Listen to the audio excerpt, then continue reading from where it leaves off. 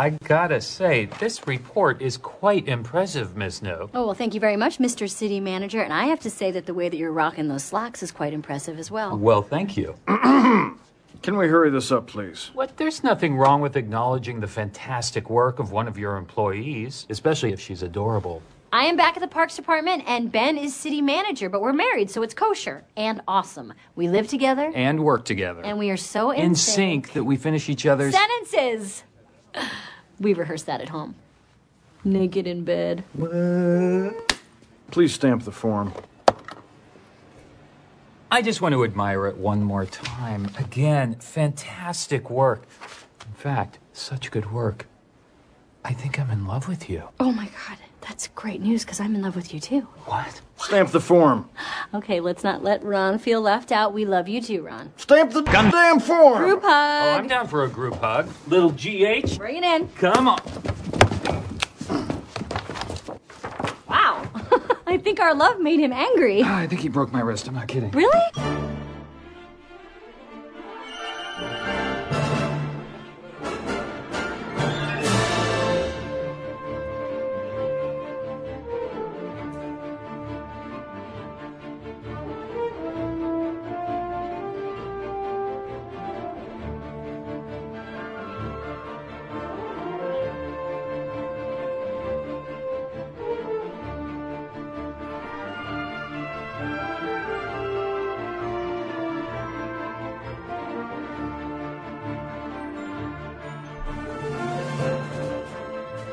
All right, everyone, welcome back to Gundam at MHQ.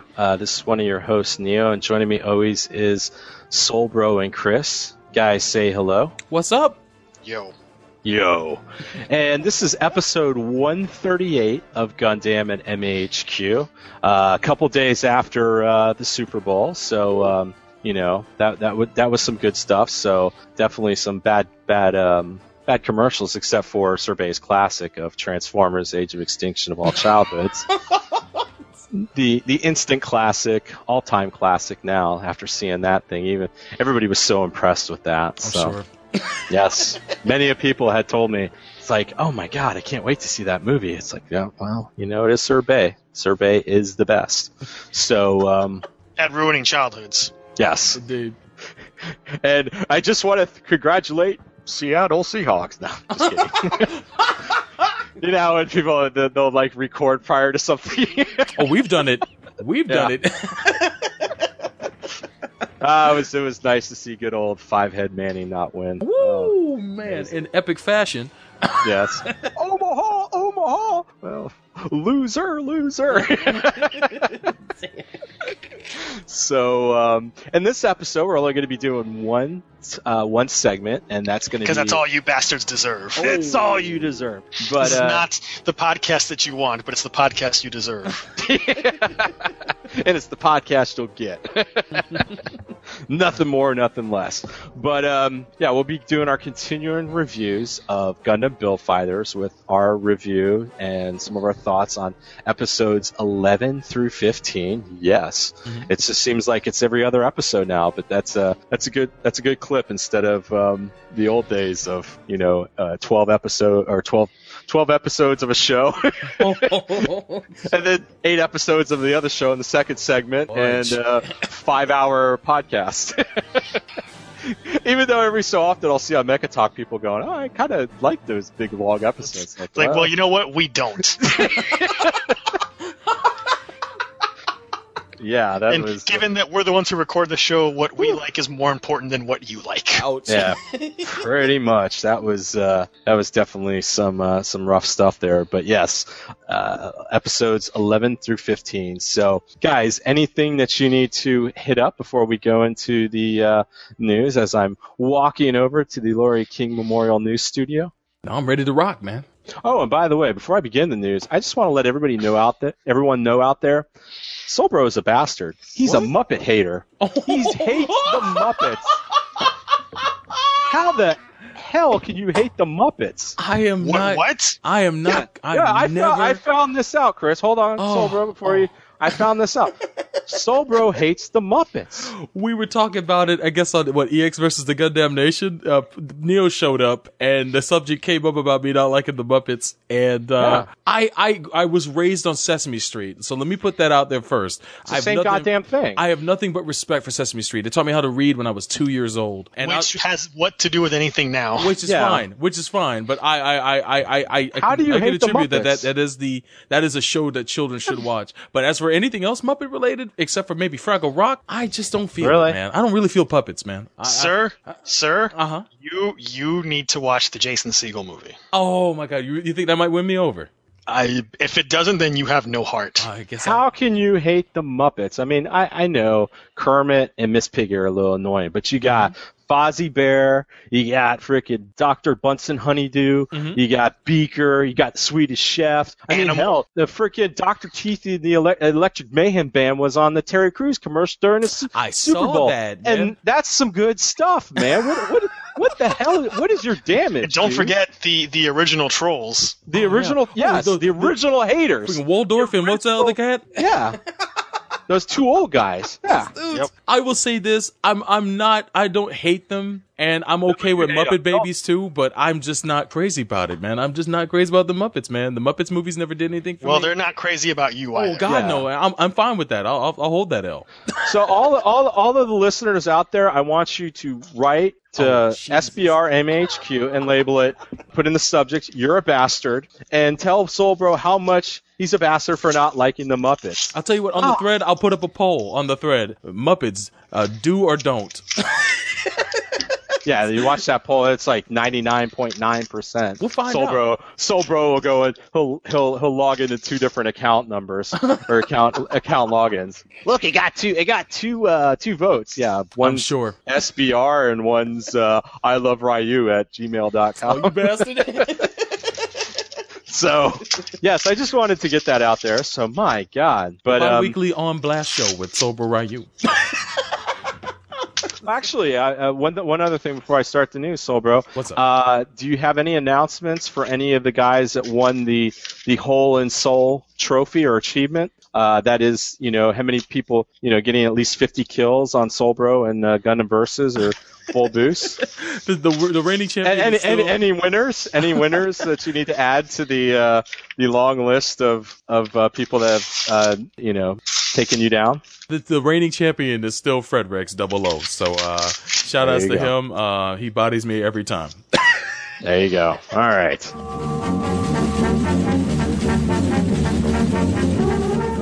Well, I'm in the Larry King Memorial News Studio, so now it's time for some Neo's listener submitted news. And if you ever have an article to submit, always go to the Neo's listener submitted news articles thread in the Gundam section of the Mecha Talk forum. I think we're up to thread Mark 4 now, so it's like this is like what, maybe Char's counterattack Gundam Unicorn time at this point. Mark 4, I think that's where it would be. So yeah, there you go. So thank you for all your posters, and now for the first one here. Hit it, Solbro. We're starting off right at the beginning. Let's go. Robot apocalypse alert.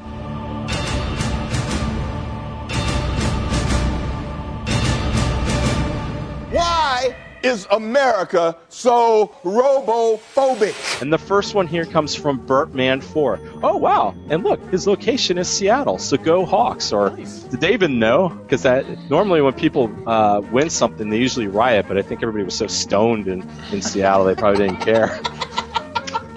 Whether it be there or Denver, man, it wouldn't. Yeah, it would have been like the safest world championship ever. It's like either Denver or Seattle. Everybody's just too stoned. Hey, we won the Super Bowl. You do a bowl to celebrate the bowl. Oh, how many guys do you think were sitting there watching TV going, "Hey, I'm doing a Super Bowl, watching the Super Bowl." Or, "Yo, dog, I heard you like the Super Bowl." And man, those Frito Subway sandwiches look pretty damn good.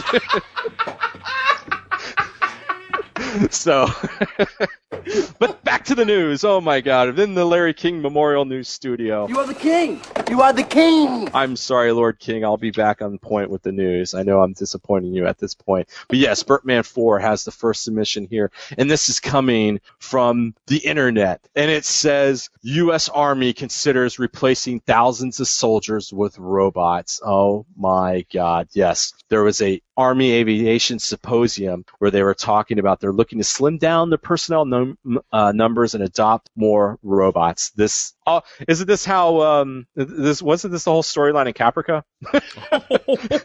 Wasn't that their whole thing was to get robots to do security and things like that? The question is the provider for these robots either Cyberdyne Systems or Greystone? Oh, jeez. Yeah.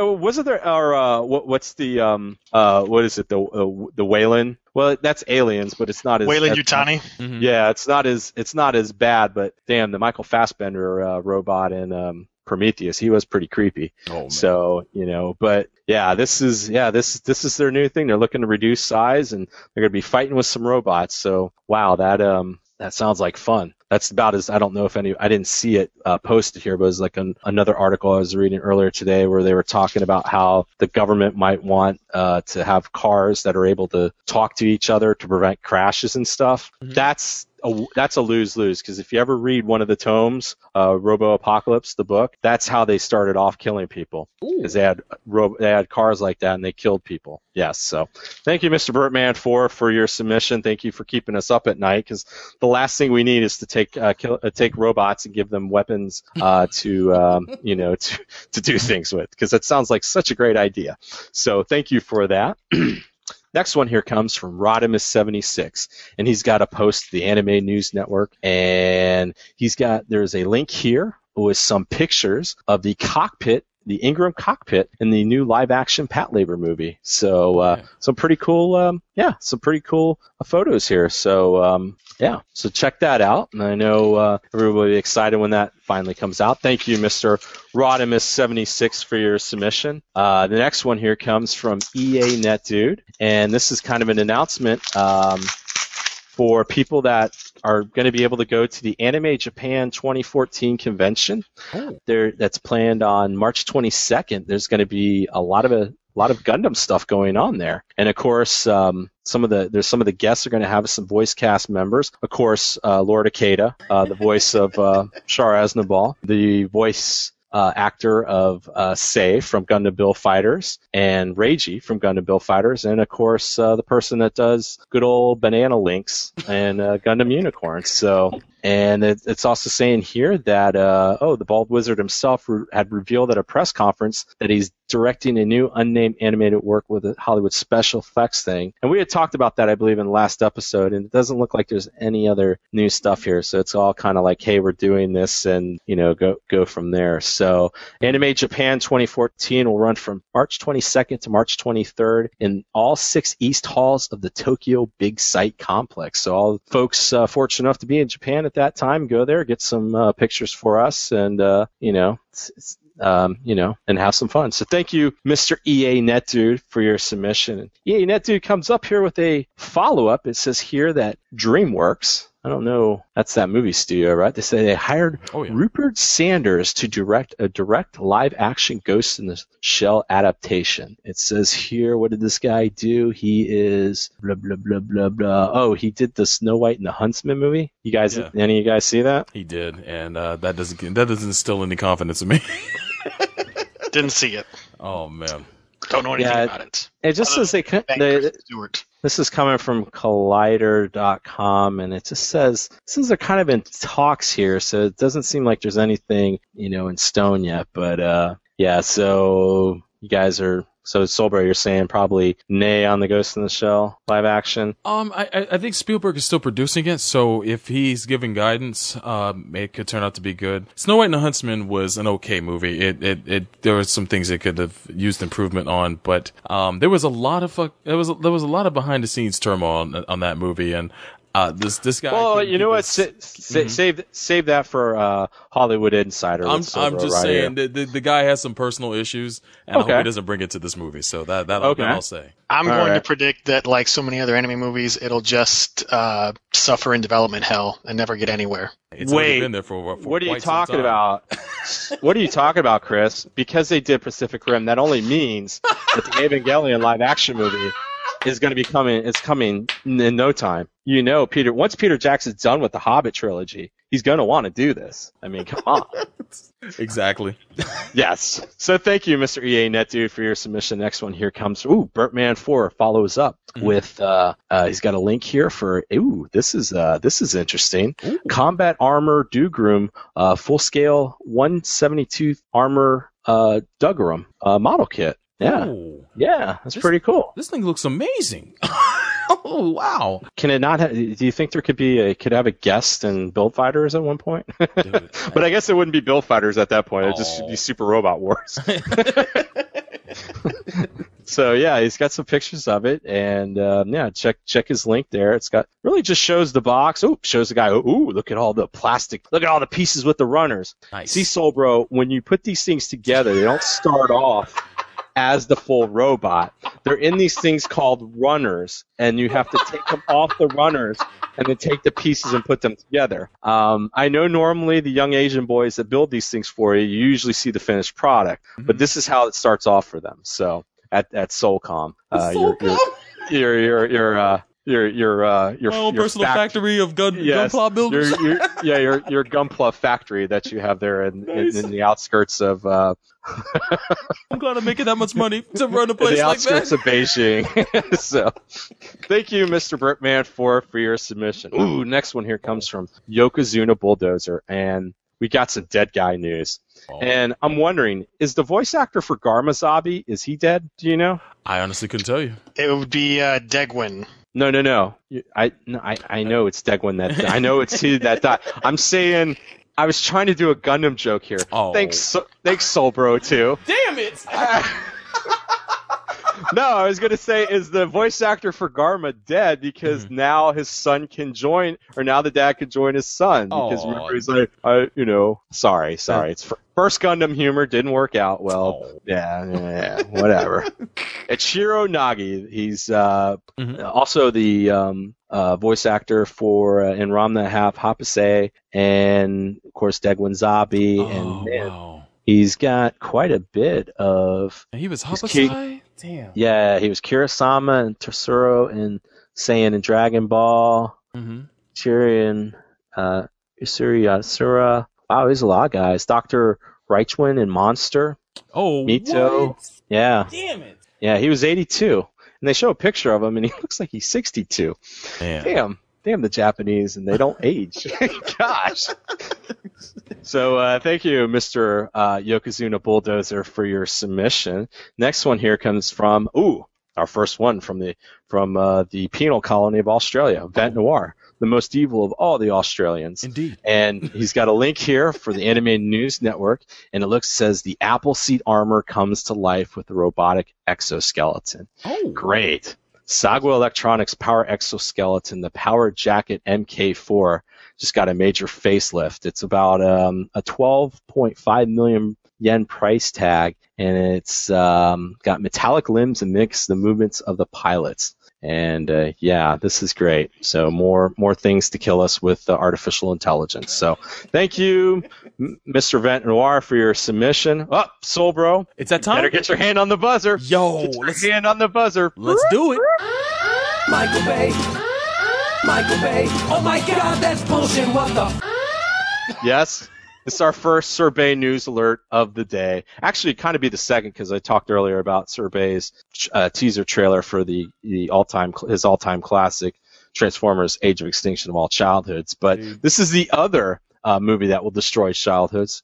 And gosh, I think it looks like this has been shut down a little bit. But there was a link here. It looks like the pictures have been taken down, but there must have been a point where you could see the Ninja Turtles, the alien mutant Ninja Turtles from the Sorbet Teenage Mutant Ninja Turtle movie, and there was a first look at the Turtles and Shredder. So it looks like everything's been taken down. So I don't know. That might have been an initial report, but they did release an official set of pictures. Yeah, it looks like he's got another link here. Yeah, it looks like they've done some official movie promo art that's on display. Oh wow, look, that's pretty cool. Yep. Man, look at that. Are they aliens? Are they mutants? What's going on here? I don't know. It turned out better than I thought. So, if anything, I still hold my opinion until I see the movie. But yeah, it says here that the martial arts used in the film will be the same style of fighting that was in the Raid and the Raid 2. Okay, well, that'll be interesting. It's going to be awesomely. Does that mean that like you're going to see like Foot Clan soldiers getting their heads shoved into like busted up door frames? Yeah, door frames and people getting the crap beat out of them with those big fluorescent light bulb tubes, and yeah, I don't know. Anything but the weapons. Anything but the weapons. So. As much as you can do that's Raid-like in PG-13 is probably what we should be saying.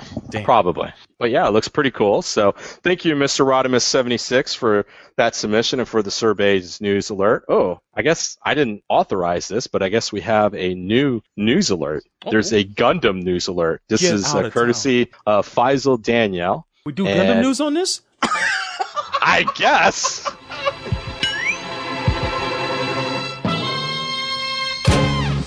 And he says, he goes, have you ever imagined what is the most popular Gundam series for the fans of the country that makes the franchise itself? Japan? I'm like, well, maybe. He's got a link here of some of the, the character polls. And right now this is, they're talking about their favorite Gundam series. And it looks like, everyone hates age. Wow. In Japan, just as much as we do. So things translate sometimes from one coast to the next. Also, can I throw out a little something here, a little bomb into this? Yeah, sure. Jabman, no one cares that Destiny is number 4. Yeah, exactly. It's not validation for you and your nonsense, so go back into your hole. Yeah, here and that's a good segue. Here's the list, of course. Number 1, First Gundam, Mobile Suit Gundam. 2 is Gundam Seed. 3 is Zeta Gundam. 4 is Destiny, like Chris said. 5 is Wing. 6 is Double O. 7 is Double Zeta, which I'm very surprised that that's as high as it is. And 8 is G. 9 is Turn A Gundam. And, of course, 10 is Build Fighters. 11 is After War Gundam X. Mm-hmm. Oh, I'm sorry. That was Victory Gundam at number 9. And Turn A Gundam's 12. And then, of course, Mobile Suit Gundam Age is dead last. 13. So bringing up the rear. I have to ask the audience something specifically for our audience in Japan. Can you explain to us in the thread for this episode? Do we have an audience in Japan? We do. I've checked the stats. We have regular downloaders in Japan for our show. So I ask you guys specifically if you can take the time and go to mechatalk.net and explain to us what is the appeal of Destiny in Japan. What is the most appealing thing about the show that the Japanese find about it? I would like to know. I'll tell you. It's Kira Yamato bot and Lacus Klein bot. Yeah. That's it. That's all it is. So if it's just the characters, I will never. Have you not seen over the last decade the polls? Yeah, I've seen those. The polls that consistently have Kira and Lacus as the number 1 ranked characters, even in all of these years since Destiny went off the air, and even in all these years of Gundam shows in between. So 2 characters stuck in Arrested Development, and those are the ones who top the list. All right, pretty much. Damn. All right, fudge.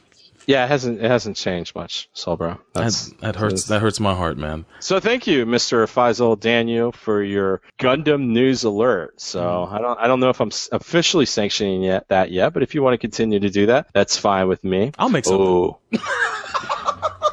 The next one here comes from Rodimus76, and he's got a link here to the Gundam Guide blog. And this looks like there's another game for Solbro to die in. Oh, what's that? Mobile Suit Gundam Gaiden Missing Link. Oh, boy. It's a PlayStation 3 game, and it's these are some of the stats of it. It's a third-person action shooter. Game covers the entire 1-year war. Oh, big surprise. Combat on guess what? Earth and outer space. There you go. You can either play as the Federation or the Principality of Xeon. I'm sure all of Japan will be Xeon. Game is story-driven, character-based. You deploy combat in 3 different mobile suits platoons. You can switch between mobile suits within the platoon during missions. Player will be able to order wingmen to change rules of engagement since there's attack and defense. Mobile suits will be customizable. New original mobile suit units in the game. There's the RX-78XX Gundam Pixie is one of the examples. And there's some game screen caps, some regular screen caps, and looks like some promo videos. So there you go. You guys excited? It's just nice to have a side story game again. When was the last one that came out? Besides, is the one that came out for PlayStation 3, the 0081, considered a side story, or not so much? Yeah, I mean, it was. Yeah, doesn't matter. I mean, side story, just because it doesn't have side story in the title doesn't mean it's not a side story. That's kind of irrelevant. But for this to come out and be based in the 1 Year War, I mean, if this could be the action-packed version of Girian's Ambition, I would love that.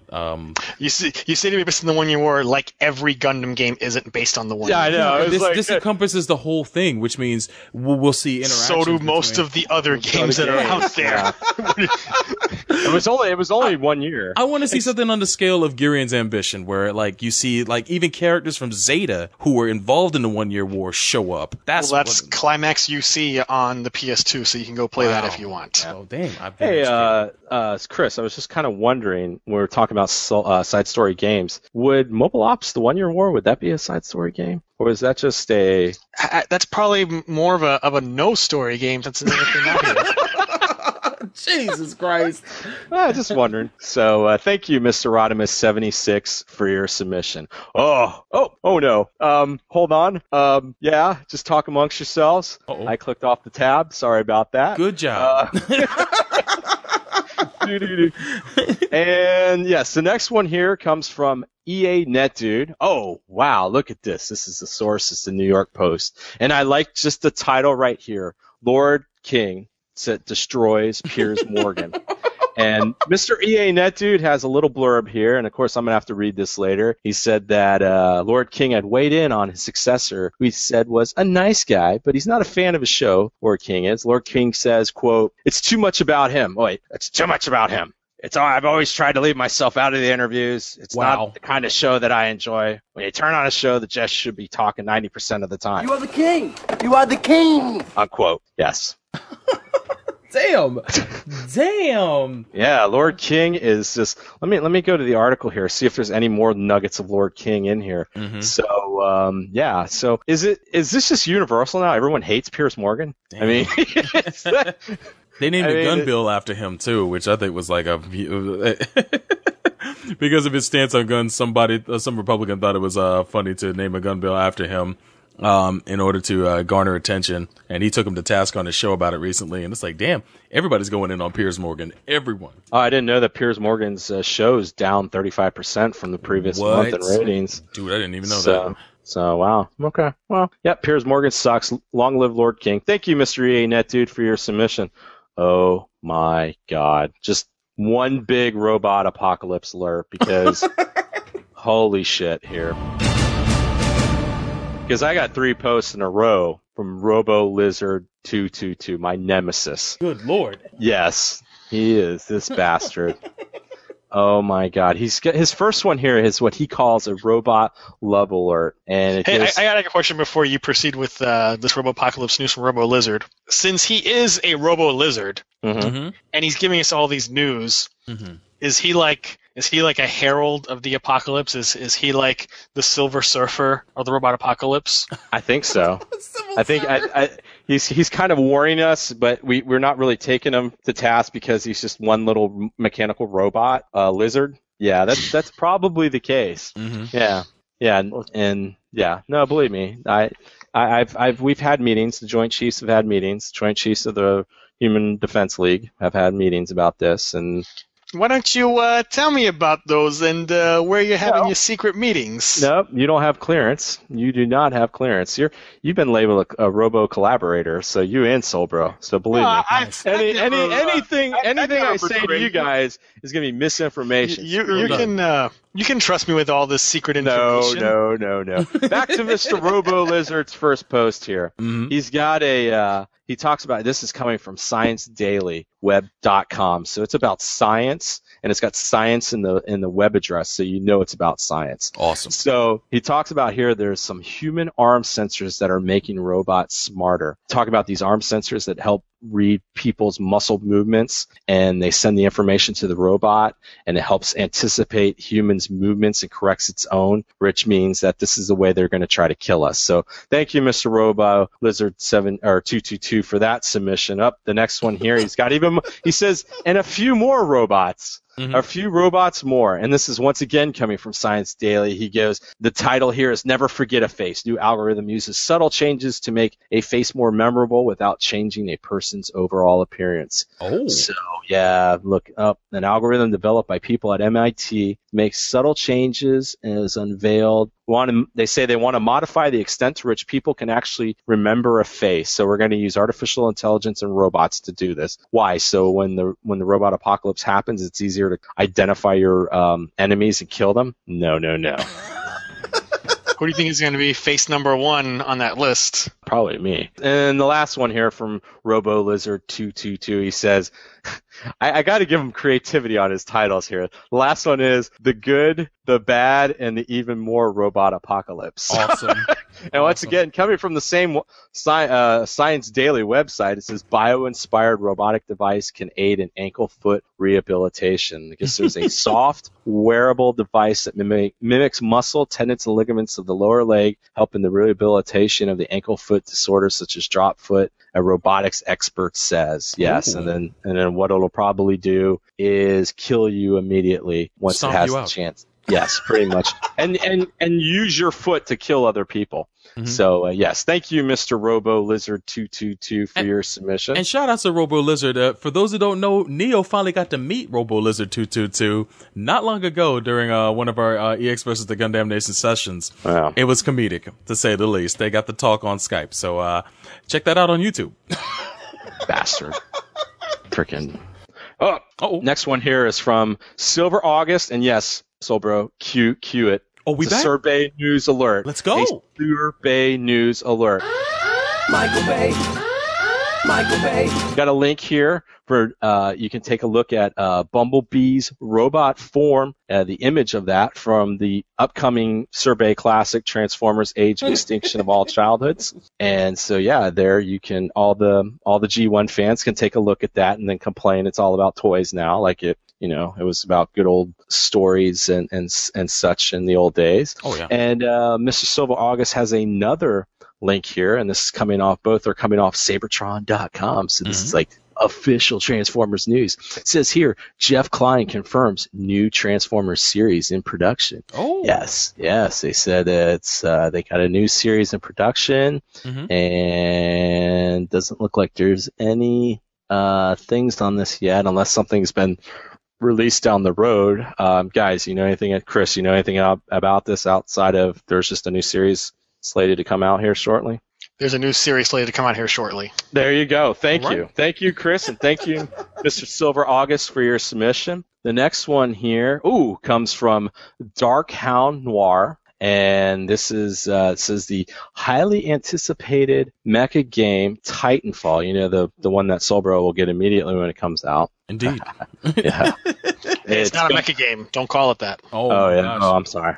But it says there's going to be they're going to have a beta test before the launch, and it's going to be on the Xbox One and PC versions of the game. Or it'll be on Xbox One and the PC versions of the game, but this has not been confirmed. So yes, they said there may be a port to the Xbox 360 as well. So yeah, just so I guess you can play it. They probably want to find out all the problems with it before they do the full launch. So I think I'll go beta test Elder Scrolls Online instead, I think that would which be I am in. Oh, nice. So thank you, Mr.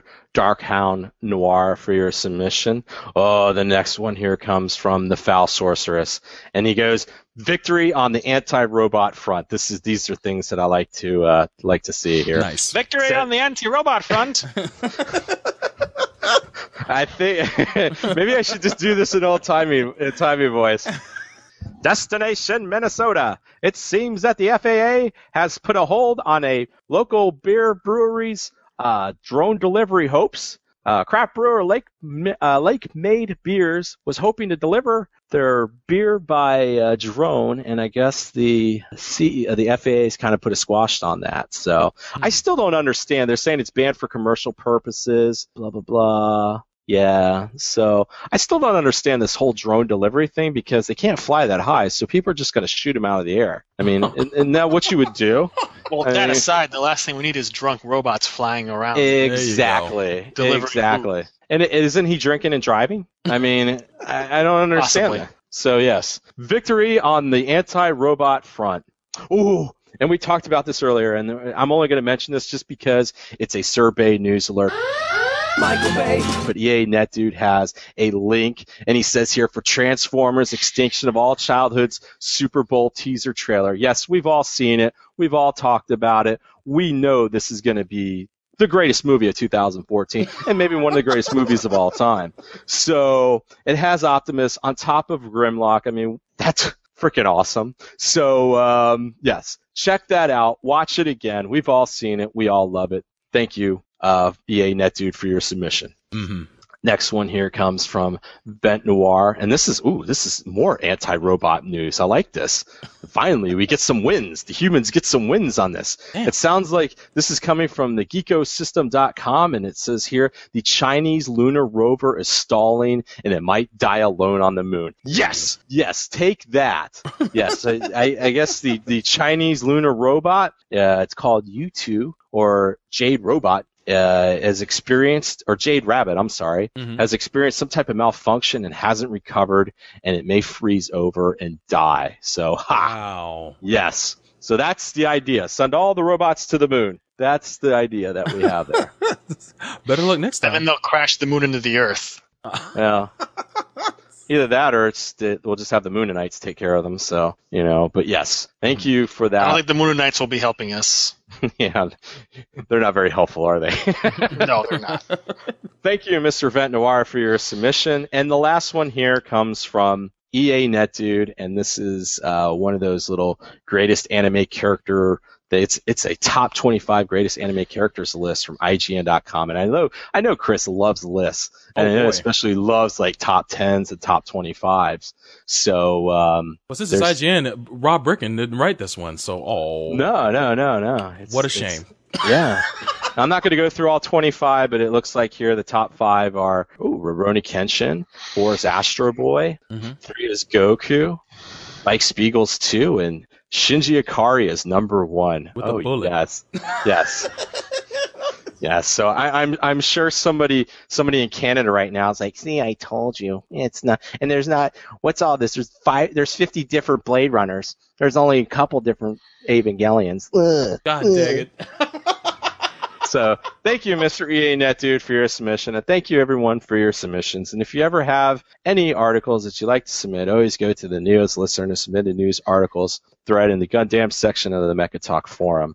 And now we're going to go for some hopes and dreams that were submitted probably over 2 years ago now with Solbro Ryu.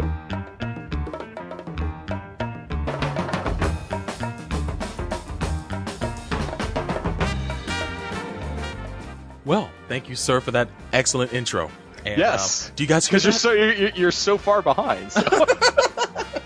Do you guys hear that? Oh my God, that's Tattoo yelling, the plane, because we're going to Fantasy Island. Welcome to the Hopers and Dreamers Corner with Solbro Ryu. And you can submit your submissions to our thread here at mechatalk.net. Just click on the Gundam section and find the Hopers and Dreamers corner and go ahead and submit your hopes and dreams as well, and we'll read it on a future episode. The first submission is from The Wasted Youth, and he writes, my hope and dream is that Gundam manga like Gundam Legacy, Gundam F90, Mars Zeon and Zebra Zone manga, Mobile Suit Gundam Side Story Space, to End of a Flash, Kido Senshi Gundam UC Hardgraph, Tetsuo no Koraba, Gundam UC 0094, Across the Sky, and Akodu CL, Gundam Thunderbolt, dang. And lastly, Gundam Climax UC are released in America. For a long time I wanted Gundam The Origin to be released in America again, but it came true unlike so many other hopes and dreams. man, I know at the top of the list out of all these, I would love to see a Code du Ciel. Absolutely. That's a gorgeous book. And drawn by Mikimoto, who's most famous for Macross. But honestly, thanks to Tokyo Pop screwing that up, I don't think we're ever going to see that come out here. Not for a long time anyway, unless Vertical would be kind enough to pick that up. But whoa. Are you harshing on a hope and dream here? Hey, I'm just saying, I think the percentage is low, but not completely impossible. But Chris, please, go ahead and stomp the throat of this hope and dream. While it certainly is possible that Vertical might do some more Gundam in the future, depending on how things turn out with Origin, probably not going to be a lot of those. If they pick anything, it's going to be something that's got to be popular and also short. So I don't see a lot of those getting picked up, especially since a lot of them are pretty obscure. Your best hope is to turn to the Methods Network, because some of those have already been covered by the Methods Network, and the rest no one probably cares about. Yeah, outside of Code du Ciel, my other one is Char's Deleted Affair. I'd love to read a translated version of that. And that's where the Methods Network does not let you down, so there you go. What? Well, it's always the methods, man. I guess we have that to rely on until someone decides to print them. So, which will be never. All is not lost. Except that it is. Oh, damn. You didn't hear that from us. But you heard it from me. There you go. But thank you, The Wasted Youth, for your submission. And we move on next. Well, actually, Neo, man, any thoughts? I don't care less. All right. That's exciting stuff. But next up is a submission from Wellman. And he writes, hopefully, if enough people support Project X Zone, Namco Bandai will nut up and give Western gamers a shot of Super Robot Wars again. I mean, at some point, the licenses for the franchises they own has to run out, right? I can't believe every Super Robot / Mecha program is locked up, or they couldn't do another original generation.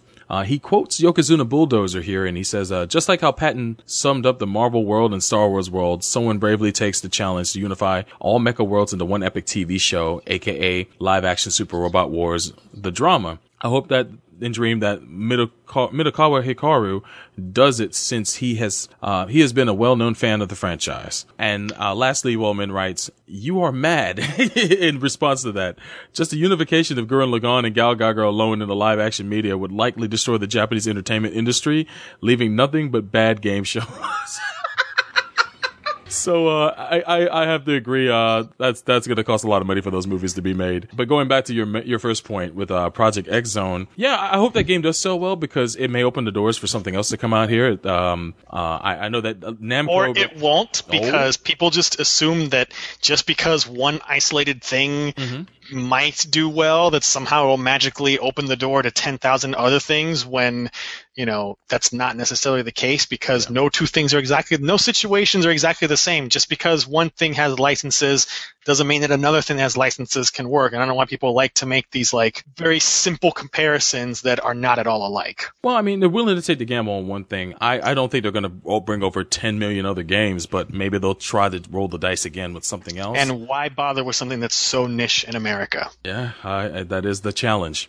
Why bother? Because it's not just an issue of the licenses of things in America. While there is that, you also have to get permission from all of the Japanese licensors to use stuff that has not been licensed in America. Yeah. And I'm sure that the cost of locking up all of those licenses on both sides of the Pacific, and all of the research and all of the work that would go into that, probably outweighs the amount that it would legitimately sell, because all the people who claim they would probably want to buy this would most likely not. Damn.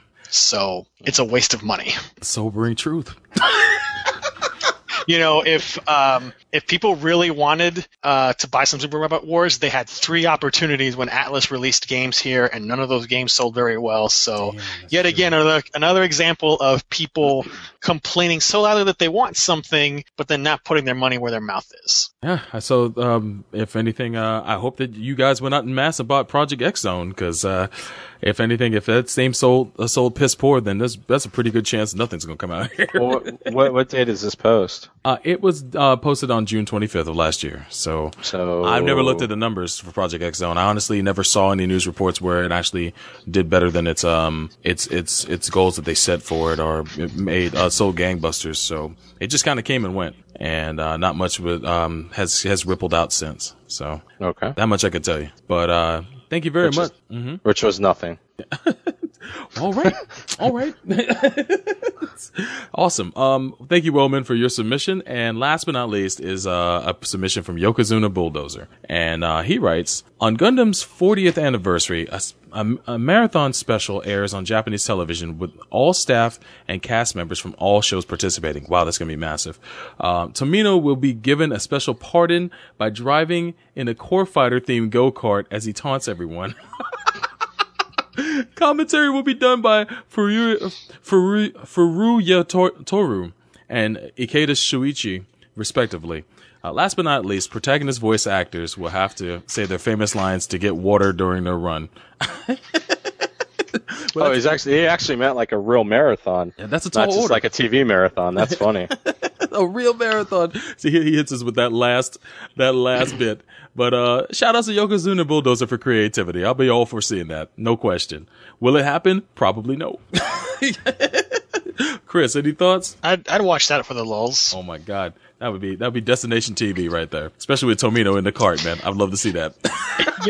If I would just may say, a creative submission like this is something we can actually have fun with instead of, no offense to all of you hopers and dreamers, people who just keep going on and on and on and on about the same thing because honestly, Soulbro, aren't the majority of these submissions like almost always the exact same nonsense of, hey, I want this completely unrealistic release of Product X here. There's a lot of that there in the thread. Yeah, that's true. Which is frankly pretty damn boring. Yeah. Because it's I'm saying the same stuff all the time, and you're saying the same stuff all the time. So, people, put some effort into this stuff. Don't just, I want, this thing to come out that I know won't come out, but I'm going to wish for it anyway. Put some freaking thought into it the way this last submission did. Yeah, that's actually funny. Well, thank you, Yokozuna Bulldozer, for that creative submission. And yeah, spice it up if you guys can. There's a lot of backlog I still have left, but I might, if it's a lot of the same repeat things, I might have to go I think you need to start doing some editorial trimming here because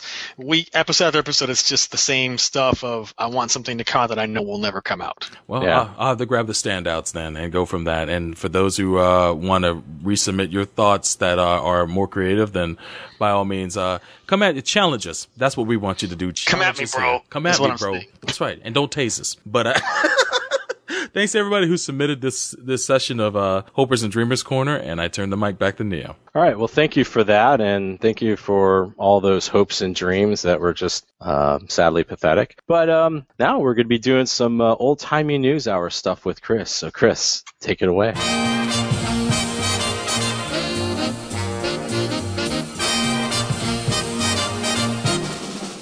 All right, the first one comes from Zero the Masked Knight, who surprisingly has nothing zombie-related this time. Oh, wow. Shocking. And he points us to his signature. Okay. Seeing people for who they are, not who you think they are, not what you want them to be. Seeing someone unconditionally, without paranoia, without prejudice, without stereotypes, without fear. That's what love is. Love is looking into a person's eyes and seeing a soul. Okay.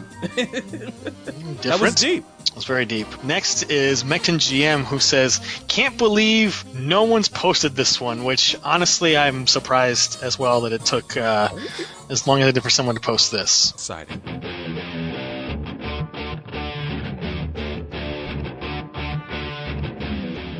Today, at the edge of our hope, at the end of our time, we've chosen not only to believe in ourselves, but in each other. Today, there's not a man nor woman in here that shall stand alone. Not today. Today, we face the monsters that are at our door and bring the fight to them. Today, we are canceling the apocalypse. That is fantastic.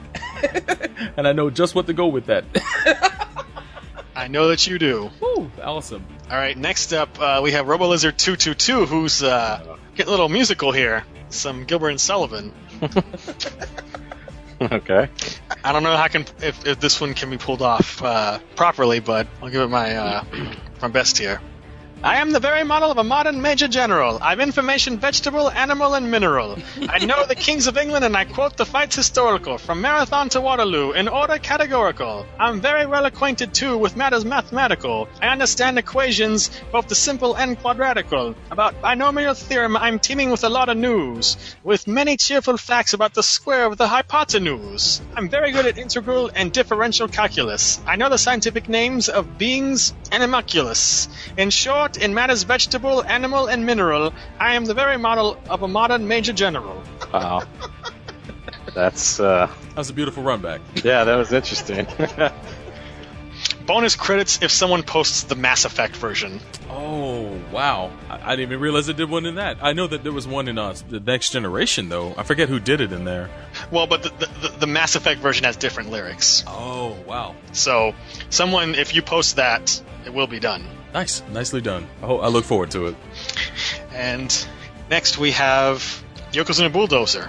Hello. Tired of having to go to the city for Gunpla? Tired of having to go through the hassle of picking payment methods? Introducing Iori Model Shop.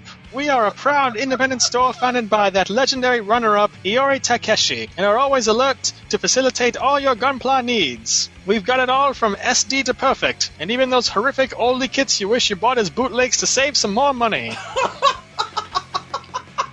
We have one of the finest Gunpla experts on staff that will teach you the A's to Z's of Gunpla and even demonstrate battles from our very own diorama room. Iori Model Shop. This is no ordinary model shop, boy. That's funny. Man, he wrote an actual original spot for that, man. That's fantastic. Okay, so I think we should close, for Neo's sake, on a Sorbet note. Oh, Sorbet note. Oh, okay. Yes. Who is this? What fine person brought this? This is EA Net Dude. Oh. Okay. This really doesn't make any sense, honestly. I kind of wonder if he just posted this in the wrong thread. Oh no. Whoa, what does it say? But screw it, we're gonna go with it. Yeah, let's do this. Michael Bay's Transformers pictures are a direct satire and condemnation of post 9/11 fascist America. What? Optimus is directly responsible for all the violence and death in all three movies, lies to the humans on multiple occasions, and literally acts like a violent psychopath every single time his cover story gets challenged. A sequence in Dark of the Moon directly replicates the Twin Towers going down, to be interrupted by a red, white, and blue flying America robot swoop in. Damn. Megatron even offers a truce at the end solely to save their people, and Optimus responds by killing him and destroying Cybertron, because it's better to screw over millions than negotiate with terrorists. What is this from? Like, is this his opinion of the movie, or? I don't know. It's not the original post because it says here it was edited in January and this is posted in November. So I don't know. I don't understand. What? I just read the stuff. Yeah. Okay. That was more like an op-ed piece.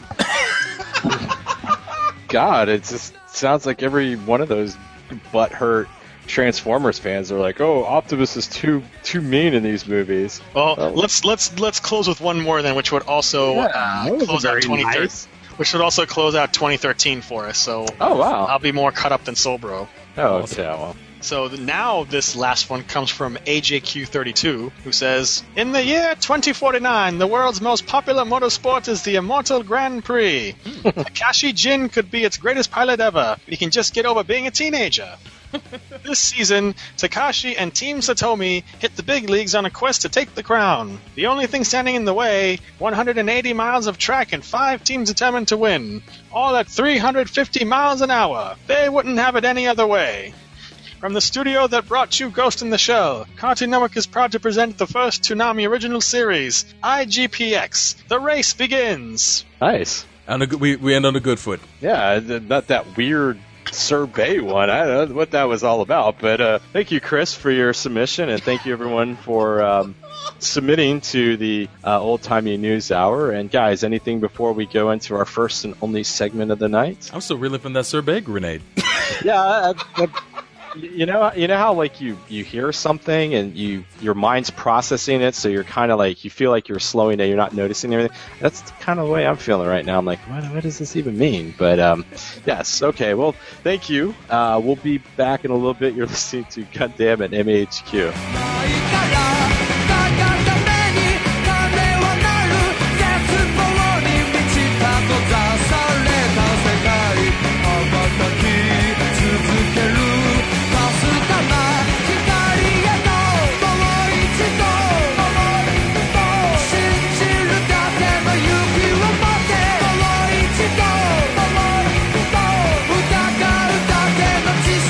We have a problem. We need to set up a perimeter. Who is this? Isn't this the coach of the baseball team? No, you have the wrong number. This is Shirley Douglas's residence. Really? Yes, I should know. She's my mother. Your mother? You still live with your mother? How old are you? I'm hanging up now. Kiefer, who was that? Damn it, Mom! I told you to knock before you come in! What do the Anime Addicts Anonymous hosts think of My Little Pony? If you're a dude older than 12, you really should not be watching My Little Pony. And if you are, go eat some chicken wings. Anime. I'd rather watch the Smurfs. Smurfette was hot. Addicts. I'm pretty sure I set a few My Little Ponies on fire when I was a child. Anonymous. No, that's cool. I'm just saying, like, My Little Ponies burn real nice because they're made of plastic. Podcast. Visit us at AAApodcast.com, iTunes, Facebook, and live from Japan on Ustream.tv.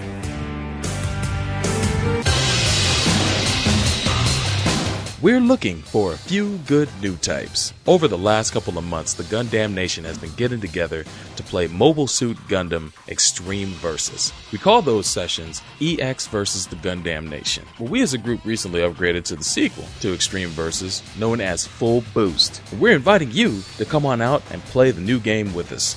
Even if you don't have the game, you can watch our live stream and also join in the conversation that we hold on Skype during the stream as well. It's not only a gaming session, but a social event for mecha and anime fans as well. If you have the game, you can add the PSN ID, the Gundam Nation, which is the tag that we use to network all the players for the sessions. Also, make sure to add to your Skype the contact of Shinjuku-Station, so you can have a chance to join the Skype conversation during the stream. If you want to watch the stream live, make sure to head on over to twitch.tv/fightersready and follow us there so you can be alerted to when our streams begin.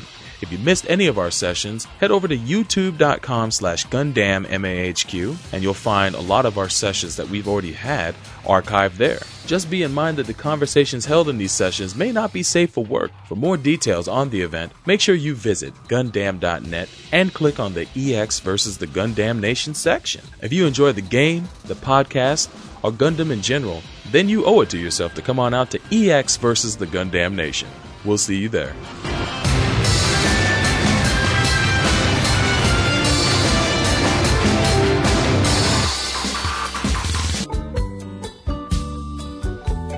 Hey, this is Stephanie Shea, and you're listening to Gundam at MAHQ.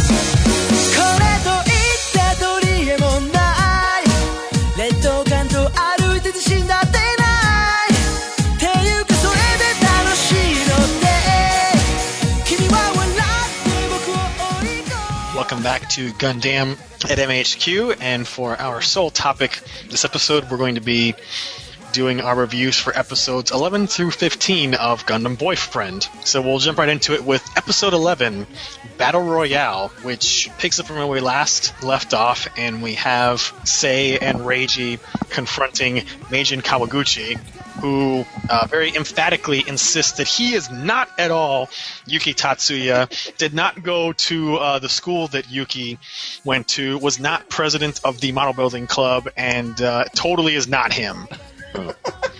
and said, "Allow me to take off my glasses and show you my face. The face that is not Yuki." Which totally is Yuki. Totally convincing. Yes. He's playing a part, but hamming it up just a little bit too much. Mm-hmm. So after that, we have another encounter in the ongoing Meat Bun saga between Isla and Reiji. And then we get into the meat of the episode, if you will, which is the Battle Royale on a massive stage that includes both Earth and space, involving all 90 of the fighters. So we have Sei and Reiji starting off in space, and they team up with Mao and decide that they should work together to try to survive to the end because there's so many other fighters, which is a good idea. Unfortunately for them, they're attacked almost immediately by Thai champion Luang Dalara and his Abagorbine, and it's a pretty fierce battle because he pretty instantly figures out what's up with the absorb shield and disables it so that they can't use it to absorb his beam blast and then do the discharge. And thankfully for them, they're able to get away because he decides that doesn't want to keep fighting them and get himself messed up.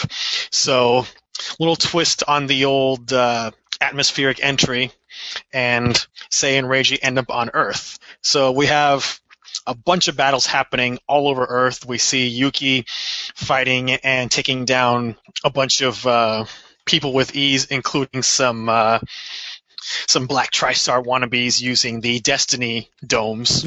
Yeah.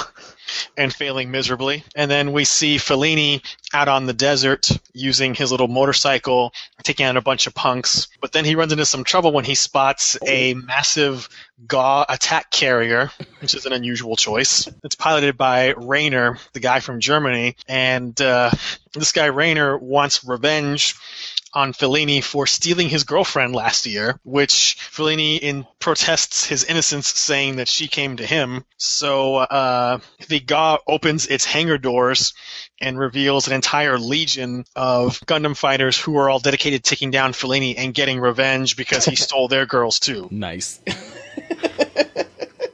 And this includes the likes of a Versigo, heavily customized Epion, some victory stuff, a bunch of crazy things. And they're actually in trouble for a while until Sei and Reiji show up to help.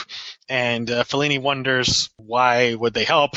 And of course, Reiji's thing is, well, I want to fight you, so yeah, can't have this go down like this. So they're still kind of outnumbered, and this Dragon Epion custom thing is giving Reiji some trouble, but fortunately Mao arrives and gives some cover fire with the satellite cannon, so Rainer uselessly crashes the Gaw and accomplishes nothing. Kind of like Garma. Oh.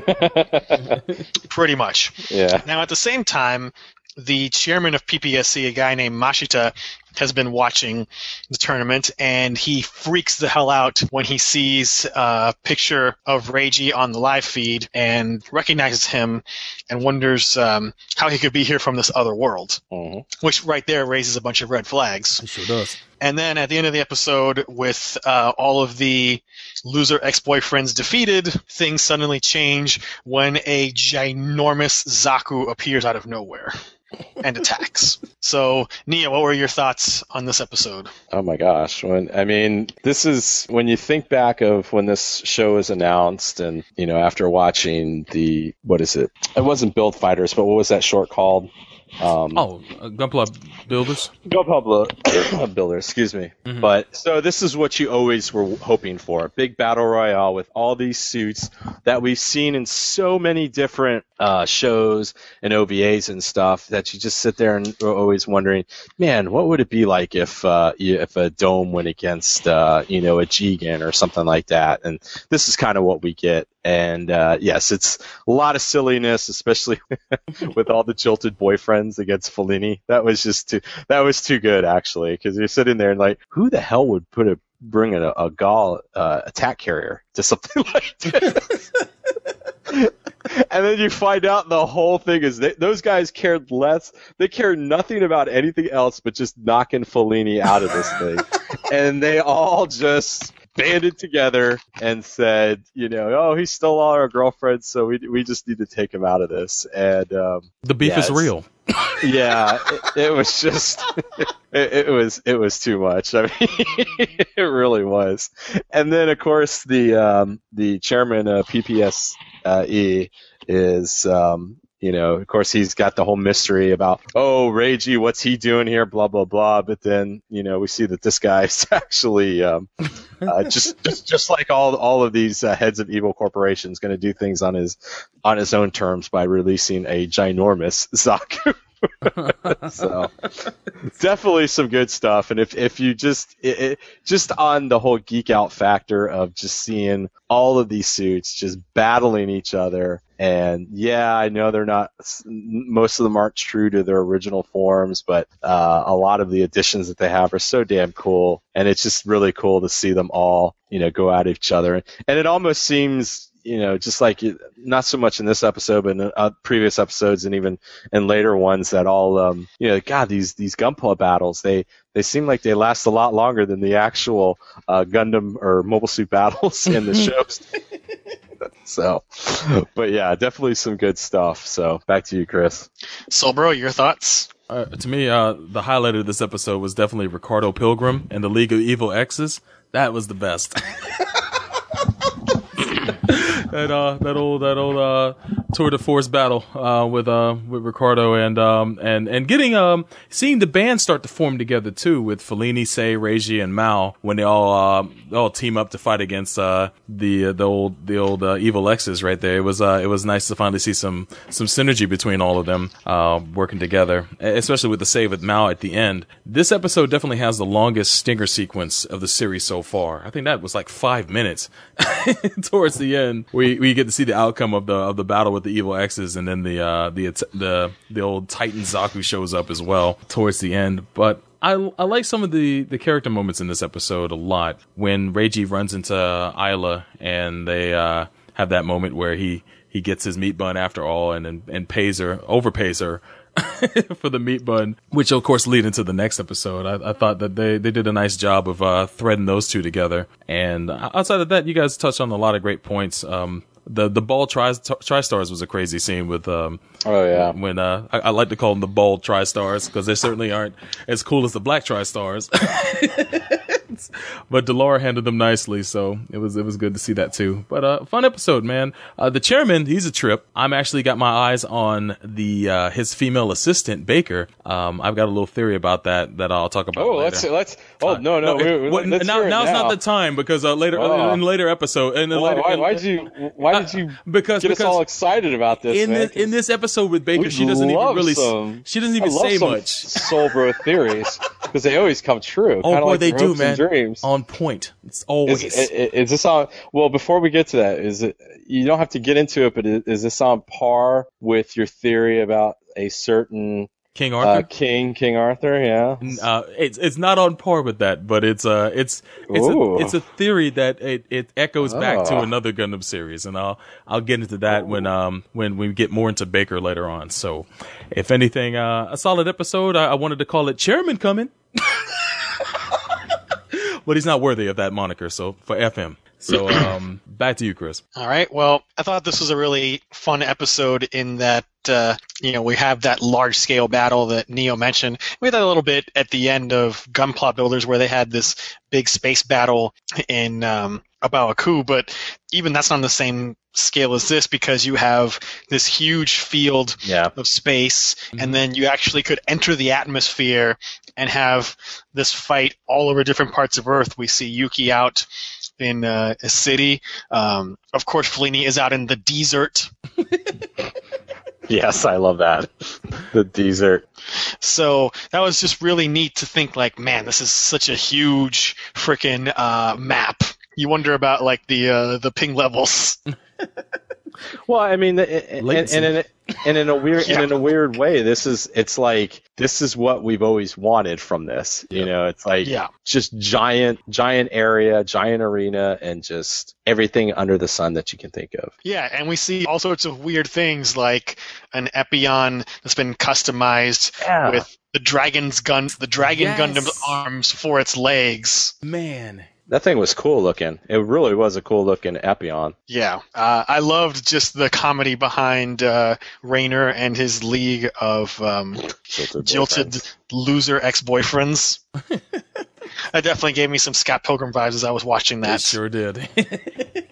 So that was amusing. And then, you know, out of nowhere, the surprise of this ginormous Zaku appearing just after this major win. And you wonder, well, what the hell is going on here? And what a coincidence that this giant Zaku, which has not been part of the match before this, suddenly shows up right after the chairman recognizes Reiji, which, of course, itself is another mystery. So you have a couple of things going on there. So let's wrap this one up with ratings. So, Neo, your rating? Well, it's got to be 4 out of 5 jilted boyfriends. So okay, Solbro? I would have to say 4 out of 5 surprise satellite lasers out of 5. I will give this one 4 out of 5 Zaku tanks, because why not? Why not? I would like to add, I totally forgot to mention this, but the little moment where they actually talk about the pseudonym behind Yuki's name, they actually mentioned about Kawaguchi and the significance of the actual model builder. It was a nice touch in this episode.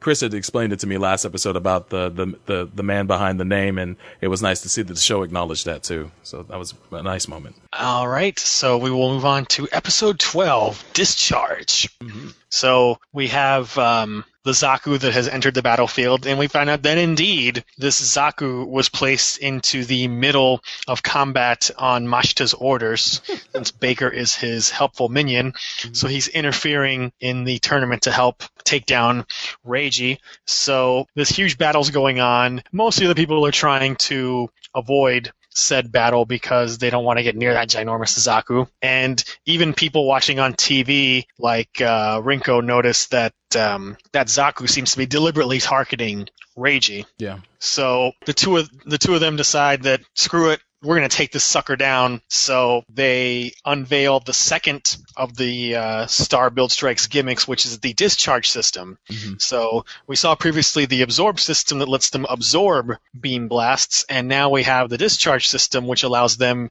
to use that absorbed energy to power some wings of light and all this other fancy stuff.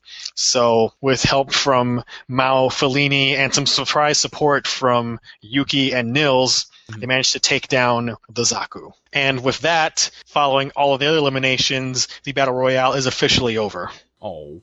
So afterwards, we have some goings-on with Mashita about wanting to make sure that Reiji loses. And we have another installment in the Meat Bun Chronicles with Reiji encountering Ayla outside of a convenience store, and she gives him a meat bun back because he overpaid her in the previous episode and she doesn't want to owe him. Mm-hmm. But they start bickering again, and then a couple of punks show up and start harassing them.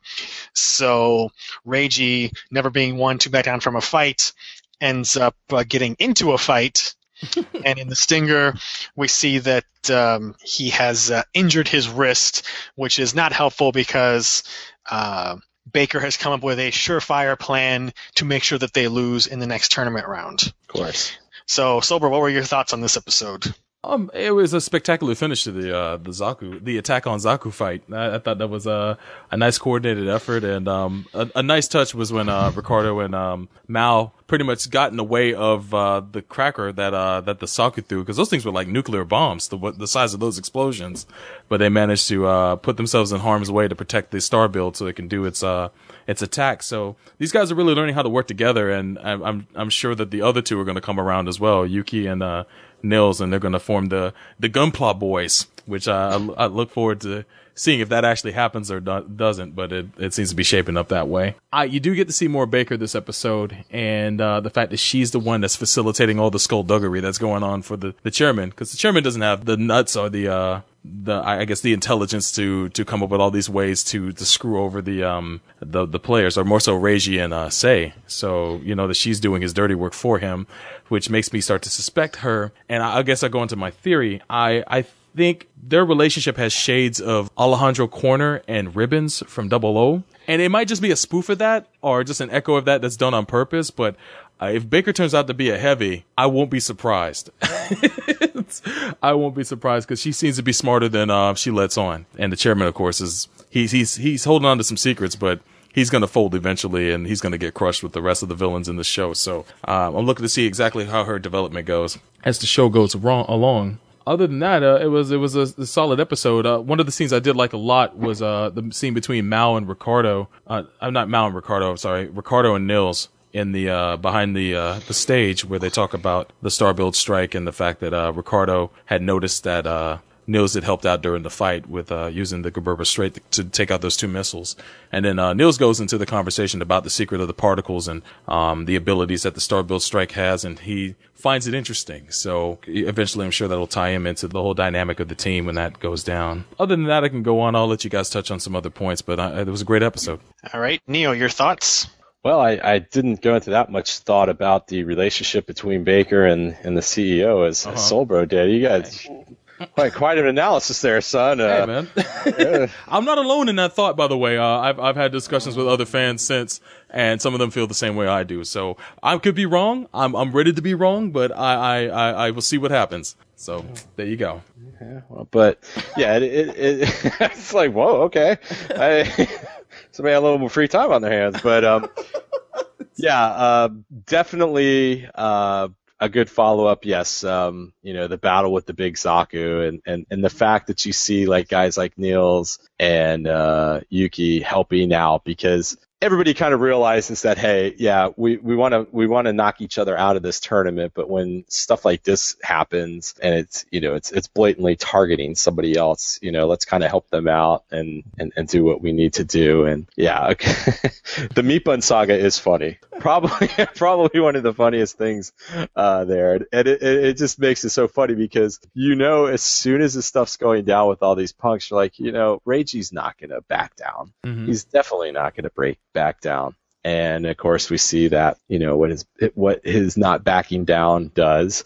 And of course, just like in all of these things, it's melting the facade of the Ice Princess there. So Isla, she's starting to realize that there's more than just fighting in Gunpla tournaments. There's also meat buns.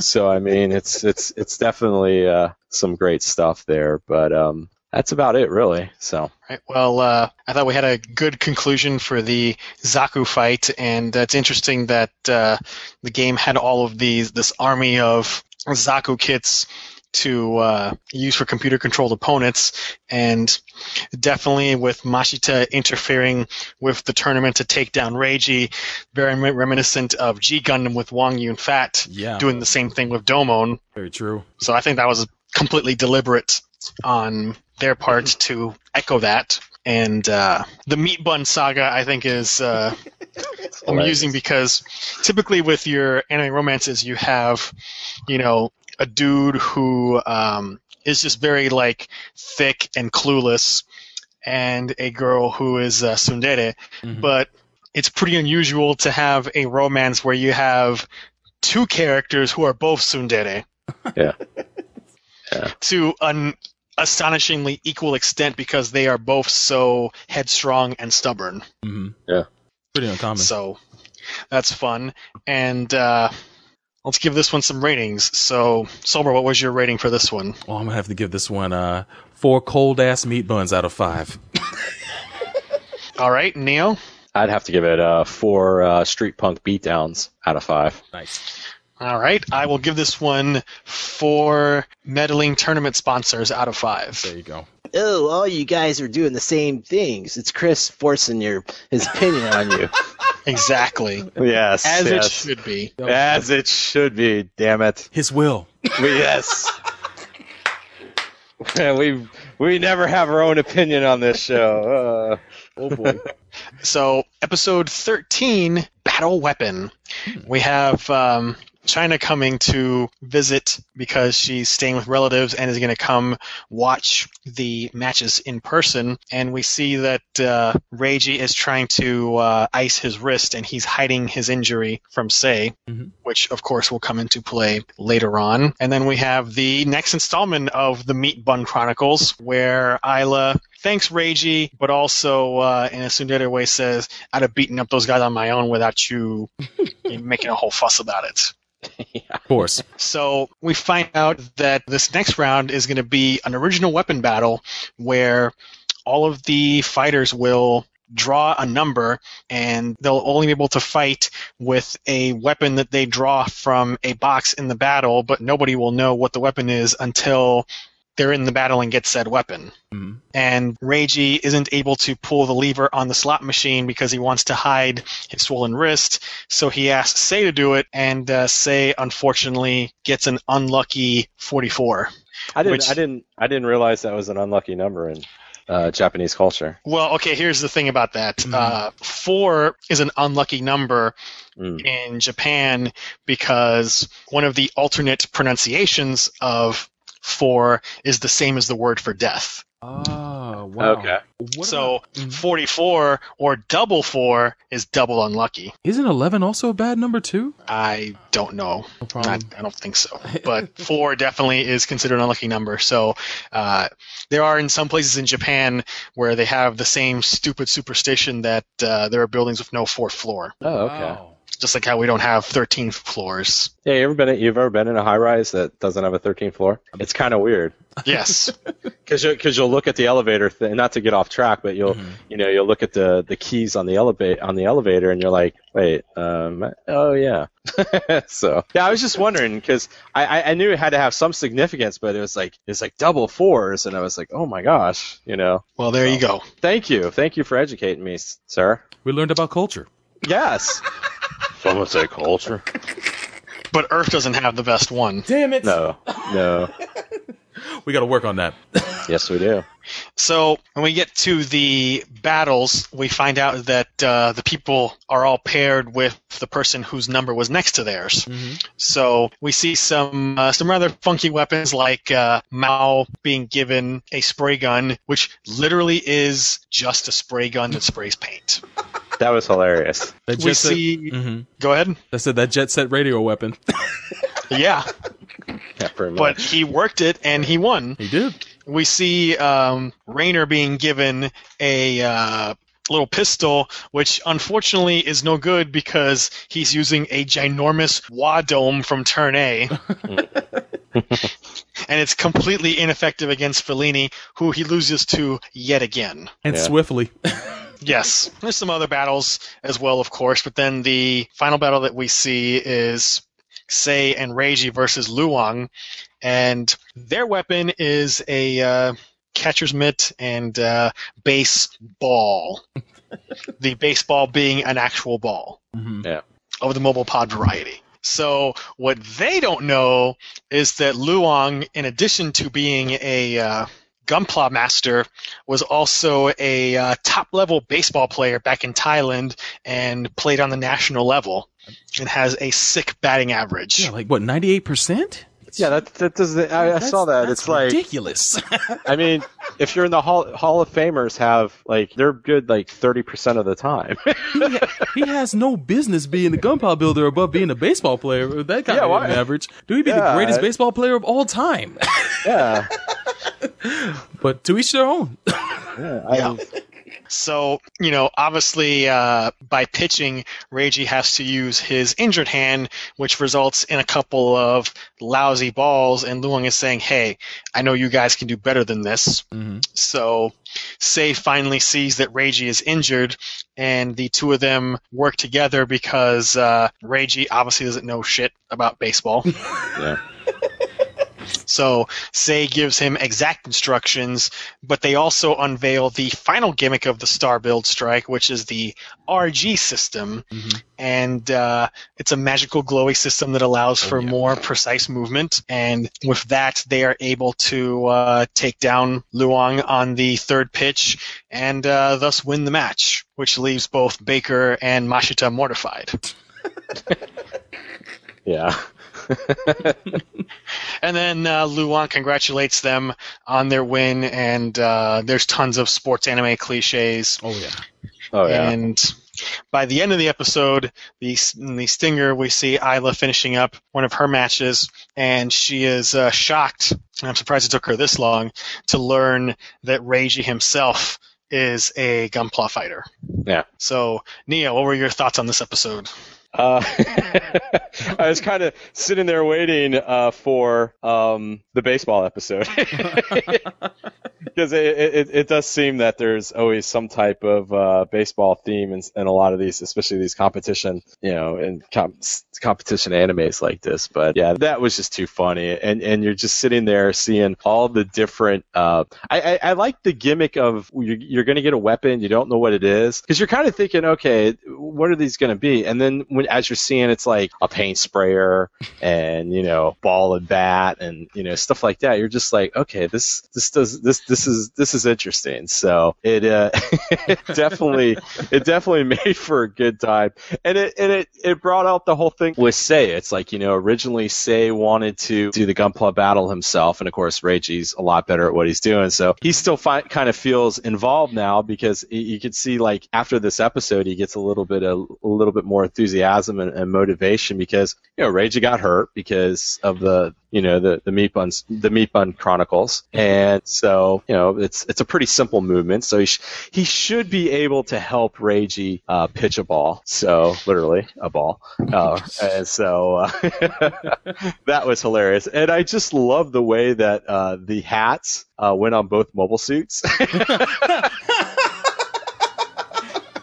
That joke was hilarious. On the Build Strike, the Gundam looks so funny with the cap on that it's got the holes that fits the V-fin no problem. Which makes it look a lot like Dragonar. Yeah, it does make it look like the Dragonar. Yeah, that is oh, and then of course on Luau's mecha, it's just kind of hanging off the side of his. So yeah, it's definitely pretty funny, and of course, we know that there's going to be some type of another season upgrade, so we might as well just see the third and final system of the Build Strike. And I love Chris's description of it, some glowy system. I definitely like that. So, but yeah, it's definitely some good stuff. And anytime that, a lot of times these baseball episodes are pretty fun, no matter what type of anime it is, what type it is. And at first when you see this happening, it's just kind of like, oh no, but they make it just hilarious. And like I said, the fact, or like Solberg stated earlier, the fact that Luau's, his batting average is 99.9%.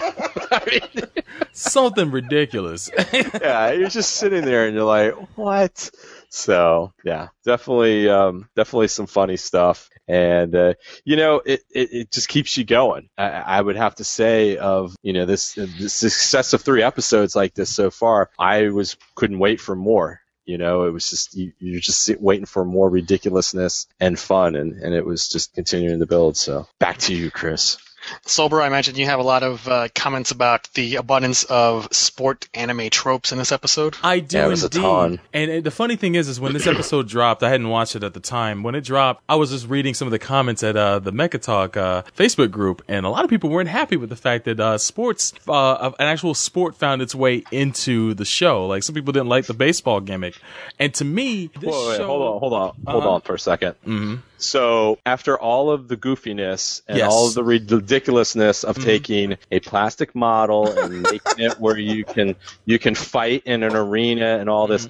They were mad because they were forcing 2 mobile suits to play baseball. I guess they missed when they first showed up to the tournament that there was like an event screen that showed you that there was going to be other things besides fighting on the screen. So I was just waiting for them to find some way to actually implement other avenues of competition in this series instead of just fighting. That's not even my point. It's the fact of they're surprised, and all the way that's gone on in this show, all the way up to this point, that you would have 2 mobile suits playing baseball. that would they would take offense to this. You'd be amazed. You'd be surprised, but there was so much criticism of this episode. Yes. There was so much bitching and There complaining. was a lot of people shitting on it. Yeah, because I think a good amount of it is just general anti-sports settlement, which. You know, I'm not much of a sportsman guy myself. Neither am I. I casually watch soccer occasionally, and that's it. But I don't, just blindly hate on sports just for the sake of it. And I know that a lot of people who identify as geeks do. Yeah. Blindly hate on sports just for the hell of it. So I would attribute a lot of the complaints to that. Yeah. For me, I've always loved the stories behind athletes and whether it be in real life or in fictional endeavors like this, and to see that they actually found a clever way to implement baseball and later on other events as well, whether it be other games of sports or even just Olympic things as well in the show, is a testament to the series, because it already carries so many sports tropes along, like the main character, one of the main players, getting injured before a big fight or big to do, which of course that happens to Reiji. So that's something you would see in Hajime no Ippo, or a big wind up, like before a big fight, and they gotta fight through the pain and be able to overcome. Even in G Gundam uses that sports trope when Domon gets injured by the Snake Man and has to fight while injured. Exactly. So and hiding the injury from your partner or manager or something like that, because that how many times do you see that? I mean, Reiji was all up. Say didn't know that until he was in the cockpit with him. Until the last second, and that's a problem between the two of them, is they still need to work on their communication a bit more. But when they were faced with that crisis and Sei did see that was happening, I love the fact that he comes up with a plan almost in no time. Like he just is very good at improvising and making adjustments to whatever they're doing, and being able to see an obstacle and find a way around it. Reiji would try to go through it, but Sei, it's great that he's there to be able to come up with these plans to do what he needs to do. Well, also he's a Japanese kid, and baseball is a super huge sport in Japan, which I think a lot of the complainers in this episode were ignorant of and did not know that baseball is super huge in Japan, almost as big as it is here, if not bigger. So, of course, the kid would know about baseball and, how to get around the deficiency of Reiji's injury. Well, these kids need to watch Mr. Baseball. Well... Yeah, and I'll be honest with you, that's not exactly an isolated thing. I mean, this has been in a lot of animes about baseball. Baseball's freaking huge. And Chris is saying it might be bigger there than it is here now. I'll put this out there for you. People who do not like sports or hate sports probably are not going to be watching sports-based anime. Yeah, so probably not. they're not going to be aware of these things because they wouldn't be watching them in the first place. Yeah. But even in a lot of the comedies and stuff like that, you'll sometimes see things to baseball. I mean, my God, Fooly Cooley, the his brother was playing baseball. I mean, my God, come on. So I don't get that, because in the end, sports is competition, and then the Gunpla battle, it's a competition. So you can kind of see the parallels. That's the way I see it. And honestly, after a dozen episodes of standard mobile suit fights, is it really such a bad thing to have something that's a bit of a change of pace? That's what I'm saying. It was done well. It wasn't just dumb stupidly. It wasn't shoehorned in. Forced. Exactly. Yeah, it didn't seem forced. No, it didn't at all, because the random nature of the actual challenge is what made it kind of ease into the story. So, when they find out that, those two guys are paired up with each other, which is not even by chance. Of course, we know it's rigged because of the inner workings of Baker. They put them on the middle of a baseball field and and put them in the pitcher position and let old Delara go up to bat with a huge spiked bat. The odds are in his favor to win, and it's good to see that they face adversity, just like most characters in sports anime have to face against a person who is, a professional, and they have to, find a way to win against them. So all the tropes were there. I think what I like to call the Mr. Body Challenge was a nice touch to the episode, where they're given like these weapons out of nowhere. Yeah, I just watched Clue the other night, so I'm still vibing off of that. But the fact that they're just given these mystery weapons that they have to use, and they found creative ways to do that was a really, really cool element of this episode. Of course, coming to a head with the baseball challenge, or I like to call the home run derby. Outside of that, a great episode. I actually, this would have been my favorite episode of the bunch if it wasn't for an episode we'll be talking about in a few minutes. But it's definitely my second favorite ep of this bunch of episodes. And Chris, back to you. All right. Well, I don't have anything more to add to what we've already said, so let's do some ratings. Sobro. I'd give this episode 4.5 home run derbies out of 5. Neo? I'd give this 4 out of 4 fall balls out of 5. All right, and I will give this one 3.5 angry fans out of 5. Nice, nice. Well done. Which takes us to episode 14, Codename C. Ooh, yeah.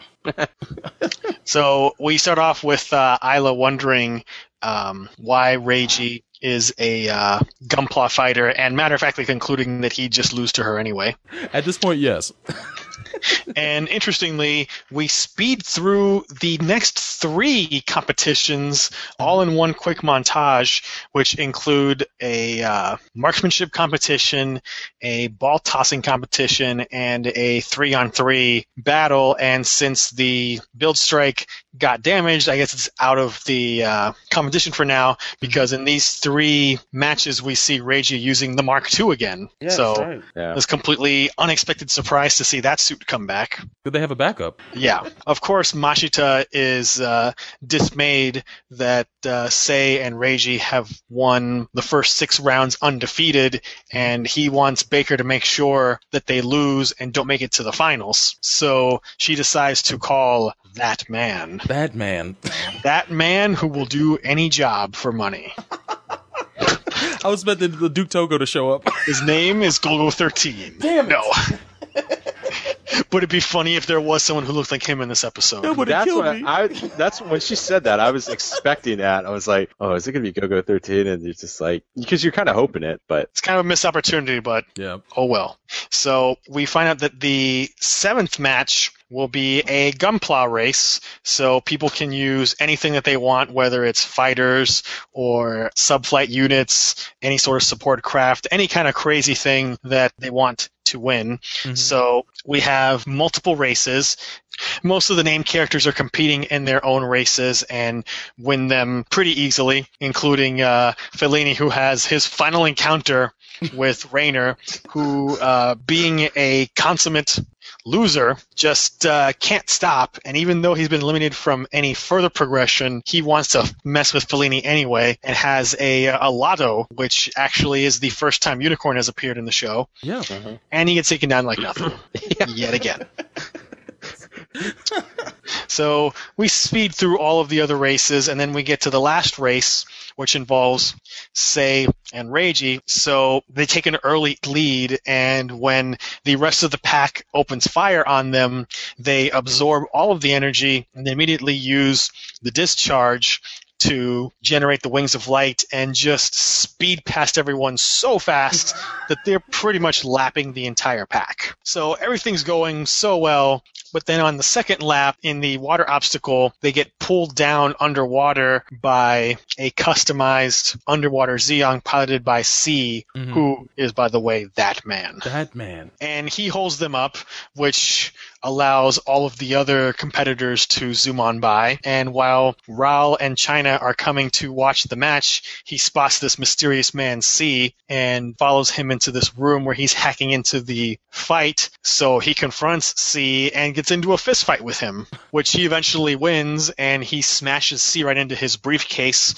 which makes his unit inactive. So Reiji manages to break free and decides to use the remaining discharge energy to catch up. And the Starbuild Strike does an admirable job of managing to not just catch up to everyone, but to tie the Renato brothers for first place. But unfortunately for them, at the very last second, the discharge energy runs out. So right before the finish line, the Buku tank piloted by the Renato brothers pulls ahead and wins the race. Sadly. Yes, thus knocking Sei and Reiji into 17th place, and meaning that if they do not win the 8th match, then they're not going to get into the finals. They went out of points in the standing. Yeah. And then in our little stinger, we see Mashita. He's celebrating some sweet victory with some wine, but then Reiji busts down the door and is like, yo, what's up? Yeah. Gangbusters. So, Nia, what were your thoughts on this episode? Well, I find it funny. Did people have issues with this episode? Because it does have competition. Not so much. Well, which I find is funny because I guess if it's cars or anything like that or racing, it's, which is a sport. But that's interesting. Get out of town. Yeah, when they're showing, when they say that you got to do a race, and then they're showing the lineups of the races, all of the classic stuff from like Mario Karts to like Wacky Racers and all that stuff, you're just thinking, because you're looking up and down, and it's just all these bizarre machines. You're just like, how the heck is this gonna work? Did this remind you of Cyber Formula? Oh, it reminded me of all this stuff. Yeah. I mean, Wipeout, because you can shoot at each other. Like, yes, and you're allowed to shoot at each other. They're all like, yes. So, but then people rarely did. That was what was funny about it. It was like everybody was like, yes, we can't wait to shoot each other, but nobody really did, which I found kind of interesting. But yeah, it was definitely. I mean, I just find it funny that people complain about other episodes with their goofiness and like something like this, which is a completely bonkers episode. Wait, fanboy inconsistency? I'm shocking. Harumph. Oh. You've got me again, Chris. But, I mean, it's just so goofy. And the whole thing with that man. And, of course, we haven't seen Raw, come into his own in a few episodes. For the fact that, there's that running gag, like people know him and he kind of knows other things. Oh, yeah. Of course, he has to save the day. And then, I mean, where would be the drama if Sei and Reiji just kept winning every match? That's true. There's only 16 final spots, and they're 17. So which I kind of don't understand how that works, because I didn't understand the scoring either. But they made a big deal out of how there were some guys who were not in the top 16, but they were right behind, like Luong, who lost the third round to them.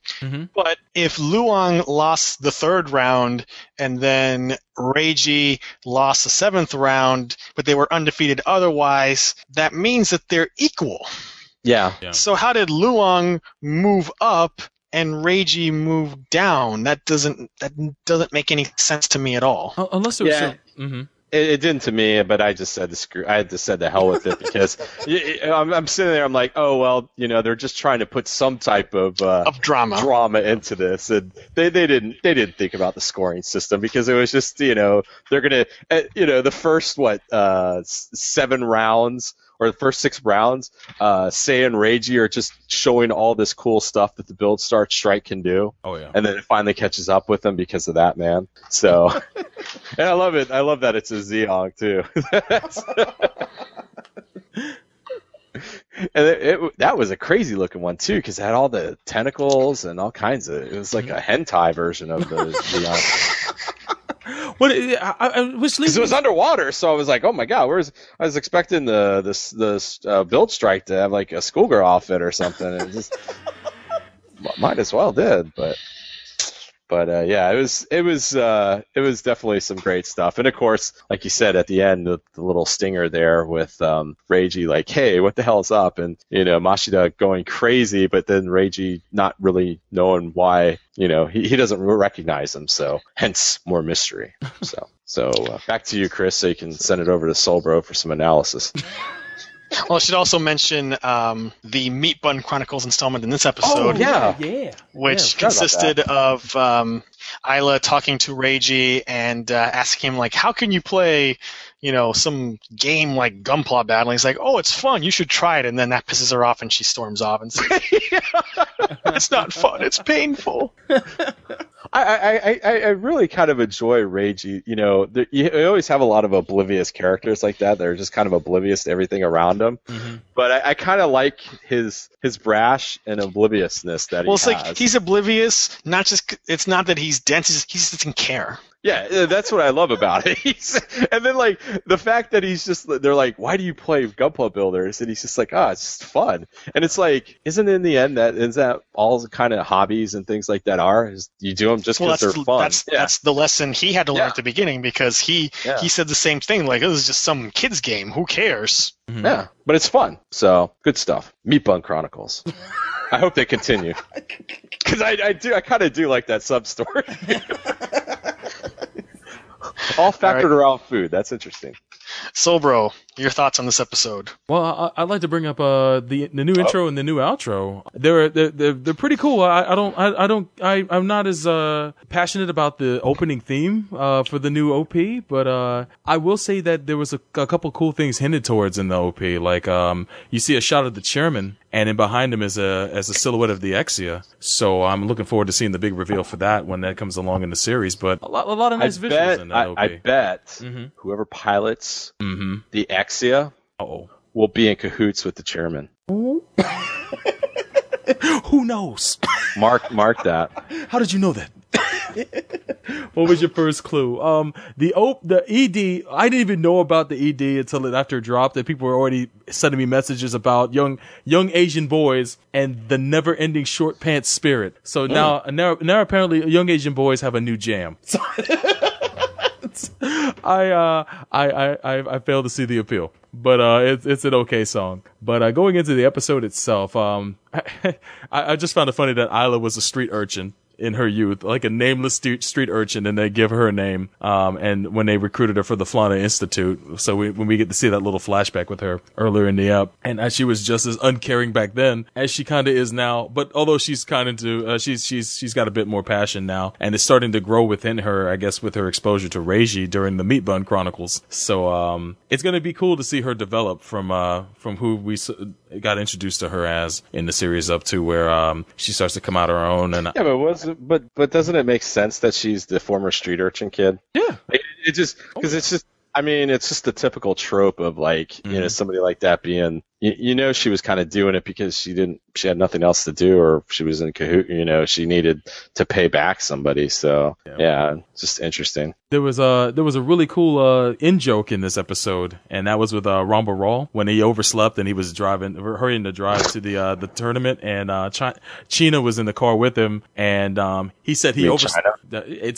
I was educated that her name is pronounced Chyna, so who cares? I'm okay with because I rewatched the episodes again and I took note of that. So, but when her and Raw have a conversation, he says he overslept because of his old age. But she took the time to ask him, "How old are you?" And then he says he's 35. Which is like, dude, I'm 37. I look younger than you. Well, but I believe his.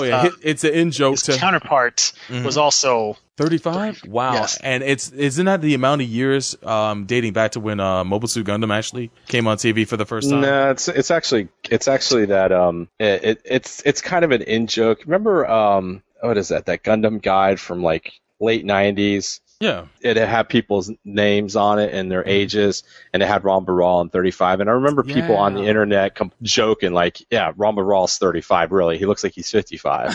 So I think it might be something like that, too. So was, if you recall, Burning in 0083. Yeah. Burning was what? Yeah. What? They're all like 30. That's the way that I looked at it. That may not be the intention of how they did it, but God. I always remember that when that I think it was like Anime America, that Gundam guide that they did, and the joke was, oh, Ramba Rawl's 35. Yeah, right. And people would just go, yeah, there's no way he's 35 because he looks like he's 55. But yeah, Burning was. I forgot that Burning was listed at like 35 too. So I think it might be that or just some in joke with Universal Century. Like the oldest you can get is 35, no matter what you look like. So I don't know. They're aging like this is medieval times.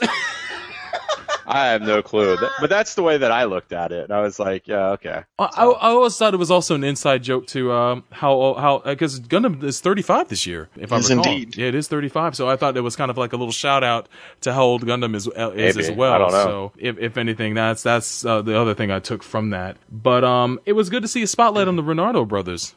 We've seen them in the background and we've seen them comment here and there, but finally we got to see them work together as a team, and they kind of are the darker duo in this series in comparison to Sei and Reiji. And of course, why are they darker? Because they're Hispanic? What are you saying? Oh man, they got that Montalban tan, son.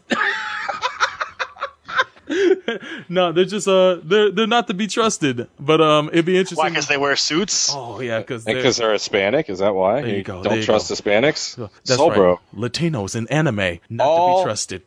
all people offended by Soulbro's Latino comments, sbrmhq@gmail.com. Indeed, light me up. But I like their chemistry and the fact that they ended up winning the race after all. The Slow and Steady won the race, and they had the balls to do it in a Baku tank. So shout outs to them. Rinko getting real hype at the race was a neat thing, especially when sportscasters had no idea where her son and Reiji were, and she was like about to tear the TV out of its frame. Just her reactions make the episode for me. Yeah, it ended on a pretty hype cliffhanger where all of a sudden just Reiji just shows up kicking down the suite door, and the chair, he's there and he's freaked out at his sudden appearance. And of course that gets explained in the next episode, but it was a pretty awesome episode. I like the race aspect of it, and it kept it exhilarating. Oh, my last favorite part is the fight with Ramba Rawl, man. Ramba Rawl threw down, man. He didn't forget the fight this time. When all was lost, man, he came through, man. And the best thing I saw during that week this episode aired was when someone put up a picture with the caption, "The cure for cheaters is Ramba Rawl." That was the quote. And they showed him beating the shit out of Mr. Codename C. So that was a fantastic scene. And that's pretty much all my thoughts on the episode. All right. Well, it was fun to see a race which reminded me, of course, of SD Gundam and their takeoff on wacky races. And we certainly did see some odd choices, like someone who was using Gundam Maxter and its surfboard. Yeah. And whose pilot looked like Chibody, but with different colored hair. Yeah. Yep. We had some girl who looked suspiciously like Soma using the Kyrios. That's right. Which was amusing. And unfortunately, during one of the earlier rounds, we had one of my least mobile suits. Oh, which one? Bolinoak Saman. Oh. Yeah, saw that. Good stuff. Saw that. Didn't need to see that in high definition. Oh, man. Not necessary. Zeta was already more than enough. Didn't need that suit again. That's true. Yes, it certainly is shocking to see our heroes lose, especially since it's not a loss that can be chalked up to them screwing up or not having enough skill. They would have clearly won this race if not for the illegal cheating by C interfering with the match. But it's good that they got an assist from Rawl, who took some actual physical punishment on their behalf and persevered. Why is it he knows all the grimiest of people in this world? I don't know. He travels in circles we cannot comprehend. At least he's a good guy. So there is that, and I did enjoy the stinger at the end where Reiji busts in to spoil Mashita's little celebration. So if we were to close this out with some ratings, Silver, what have you got? I would give this episode 4 out of 5 Sergei Smirnov cameos. Neil? Oh, you got a 3.5 Dirk Dastardlies out of 5. Oh no! What about Muttley? Muttley too. Yeah. Oh, exactly. There you go.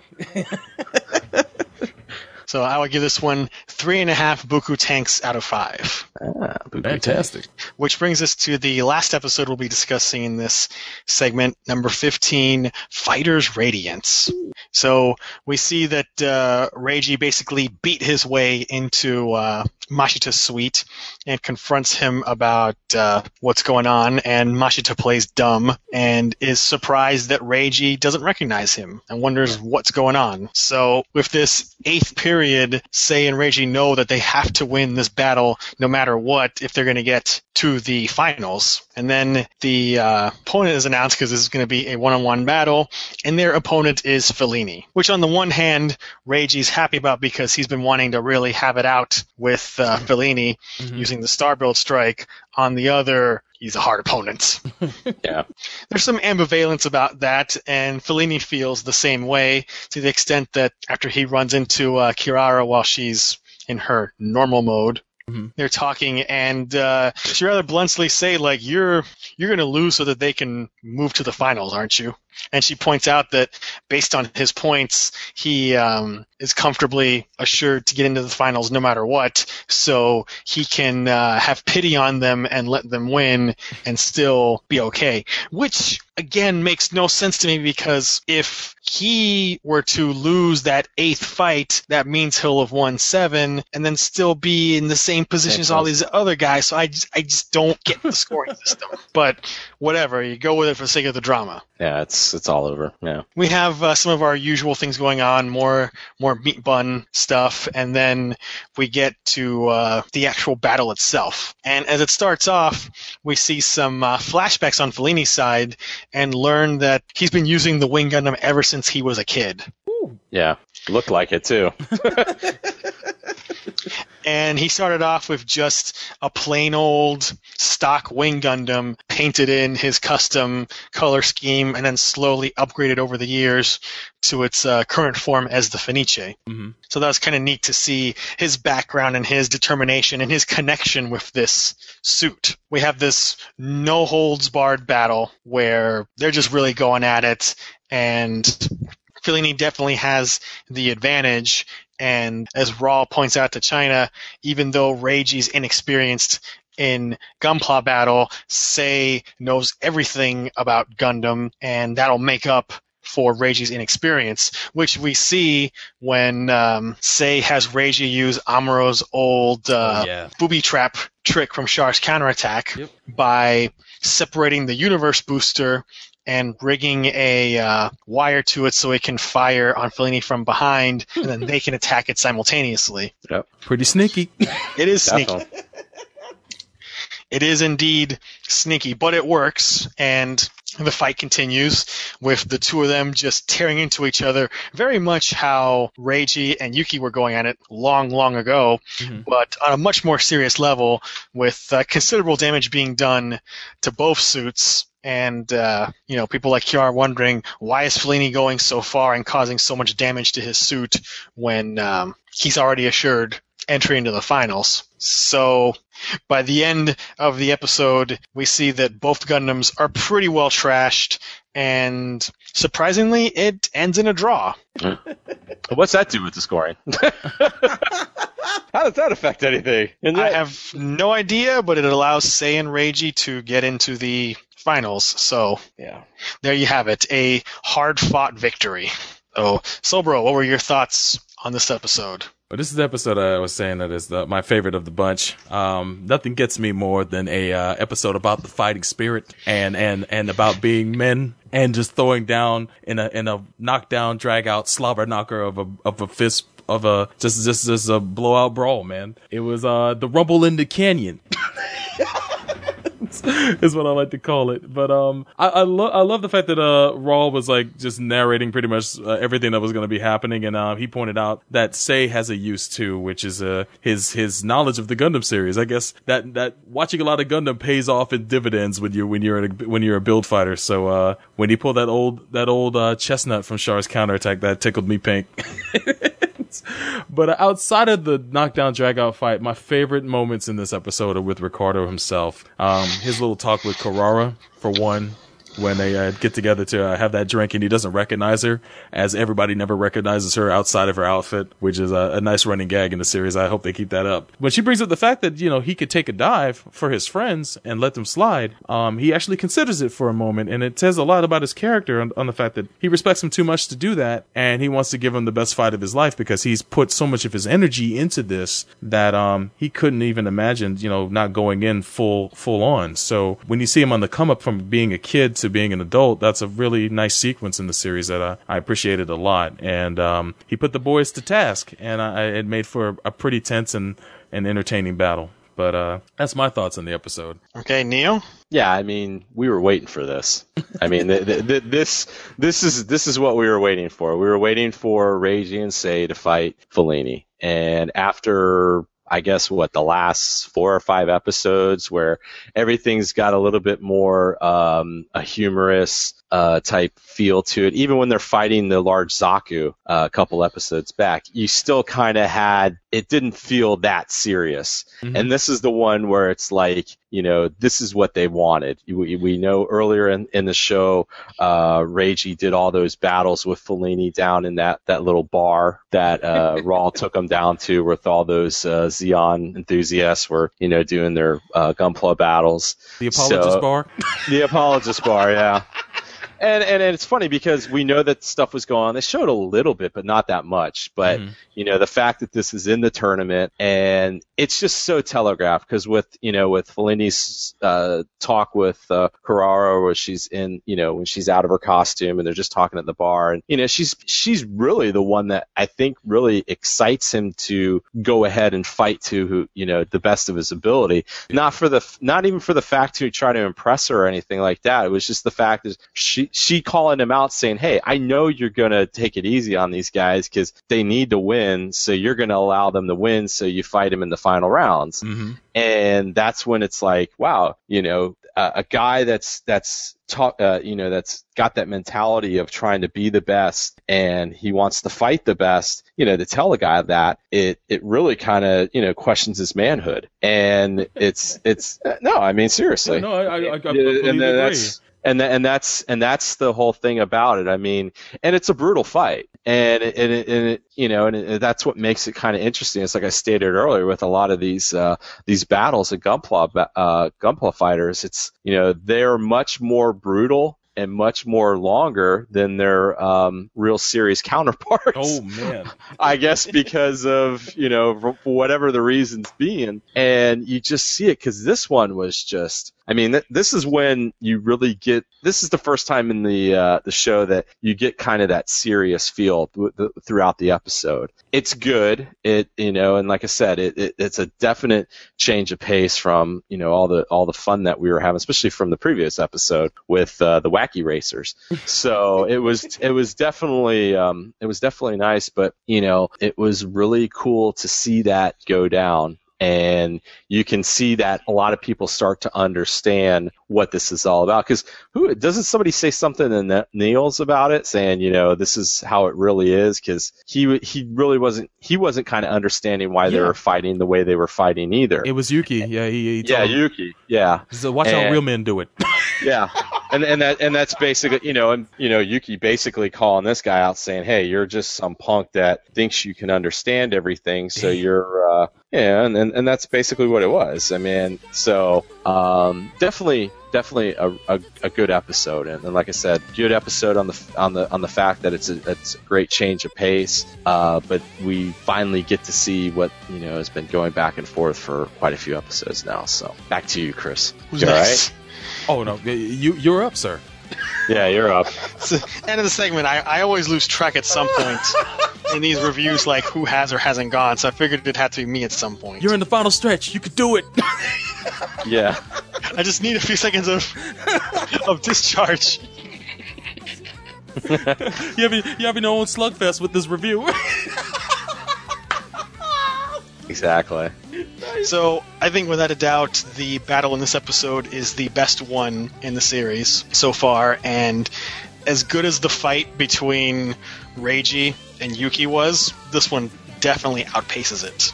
Oh yeah, definitely. Because it's longer and definitely more brutal, but also, more importantly, the stakes are higher because in that other fight, it wasn't part of the tournament, so Reiji losing had no impact on anything, but this is a fight that they have to win to stay in the game. Exactly. So, yeah, because they're the main characters that they're going to win, but I'm glad that the staff made them work for it. Yeah.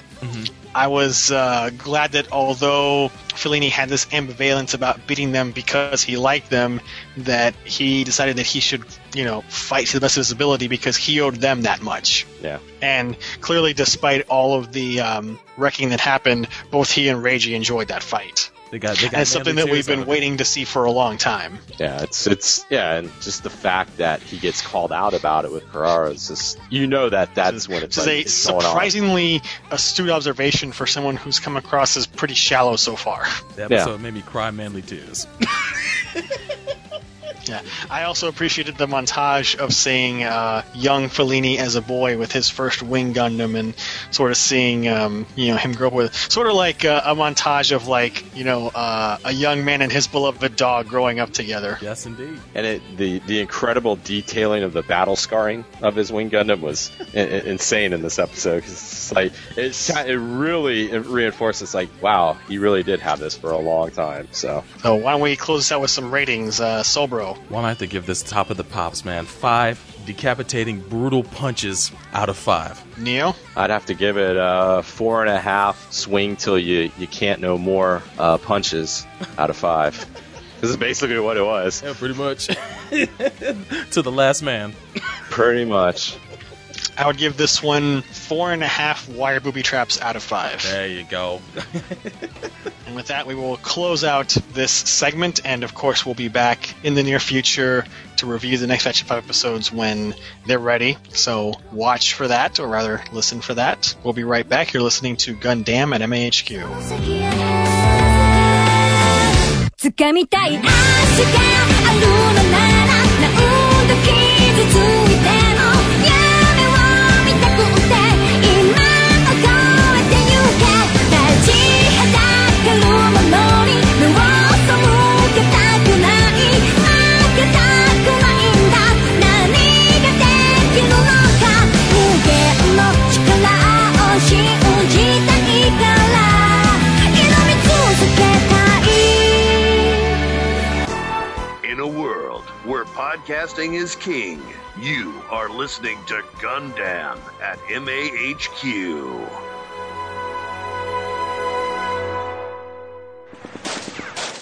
I can't believe Game & More forgave Gears of War 3 a 9.4. Ugh, those guys have rocks in their head. It clearly deserves at least a 9.6. Bro, why do you even care? Modern Warfare 3 is a far superior game in every way. You guys are still playing with your consoles? You need to fully immerse yourself in true PC gaming. Are you sick of nerd ragers making you feel like your games don't matter? Or do you feel like professional game magazines have sold out and only cover major releases? Sure you are, so join us here at SecondOpinionGames.com and let us make your video game conversations fun again. Our main podcast focuses on all gaming news, big and small. And don't forget our other podcasts where we talk about video game collecting, fighting games, the best games you never played, and other just mindless and mindful ramblings that entail what our main focus is. Let us be your first stop in Second Opinion. So stop by SecondOpinionGames.com. You can also find us on iTunes and Stitcher Radio. In a world where vivid flashbacks can strike without warning. In a world where a submissive adolescent must pilot a giant humanoid robot to save humanity. In the same world where a two-legged quadruped can run leisurely at the speed of sound with the aid of jewelry.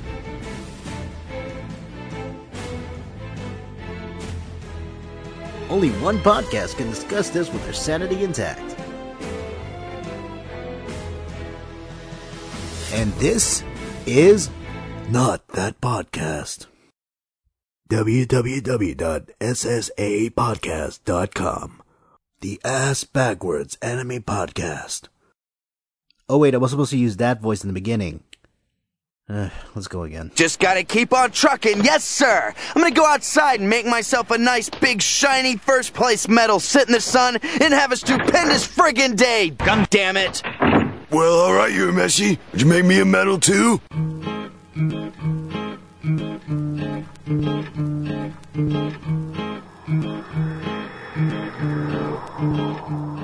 And welcome back to Gundam at MAHQ. You're listening to episode 138, where we had just an extended segment about Gundam Build Fighters. It's our third session so far with reviewing the show, and we covered episodes 11 through 15. Before we close out the episode, fellas, anything you guys wanted to bring up, talk about, point out before we break the hell out? No. All right. Chris? No. You're awful talkative, sir. Definitely check out these websites when you guys have time. Head on over to where the magic happens, mahq.net. Visit there for reviews of many mecha-related animes and manga series. Also join the conversation at MAHQ's official forums at mechatalk.net, where you can find forums for this show and other MAHQ and Shinjuku Station podcasts. There you can comment on the thread for this episode or others, and submit questions for future podcasts. If you're looking for previous episodes of Gundam at MAHQ, look no further than Gundam.net, where you can also find information on all of our previous episodes. Also find us on iTunes by using the keyword Gundam, and make sure to subscribe and leave us a review. After listening to our show, your next stop should be Chaos Theater, MAHQ's podcast that focuses on other facets of nerddom outside of mecha. Hosted by the webmaster of MAHQ, Gundam's own Chris Guanche, and the pedal bear of the South, Tomopop's own Pedro Cortez. You can tune into the show at chaostheater.blogspot.com and on iTunes by searching for Chaos Theater. Don't forget that we're also on YouTube, where you can not only find our previous episodes, but extra content as well. Subscribe to these channels when you have time. YouTube.com/GundamMAHQ, YouTube.com/ChaosTheaterMAHQ, YouTube.com/FightersReady, YouTube.com/Shin Station Fight Tube, and YouTube.com/Shinjuku Station. Last but not least, make a beeline to Shinjuku Station's home for live streaming. That's tinyurl.com/Shin Station. Every week, we stream live with anime commentaries like Shoji Ramaro's Anime Movie Night and live podcasts like our new show, Barbecue Night. Don't sleep. Head on over to tinyurl.com/Shin Station and follow us to keep up with all our future live streams, as well as archives of our most recent sessions. And that's it for Gundam at MAHQ. We'll see you guys on the next episode.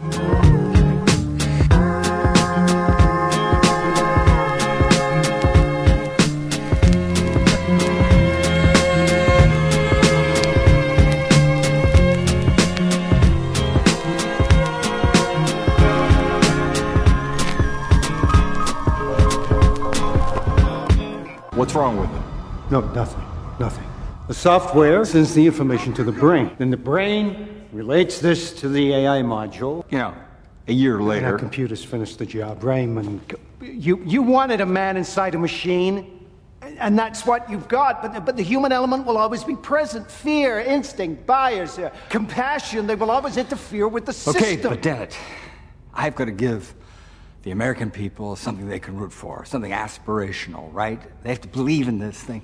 Pretty good. That's not, I don't know how to sell okay. So I don't care how you do it. I'm asking you, come on, can you help me? Just get him to do that. Him to do that. He's a machine. I know, but it's a man inside a machine. No, that's a man inside a machine. Right there. And his life depends on it, and the future of Omnicorp depends on it. So get your ass back to China and get it fixed. I don't care how you do it, just go do it. Gundam at MAHQ is a Shinjuku Station and MAHQ.net joint.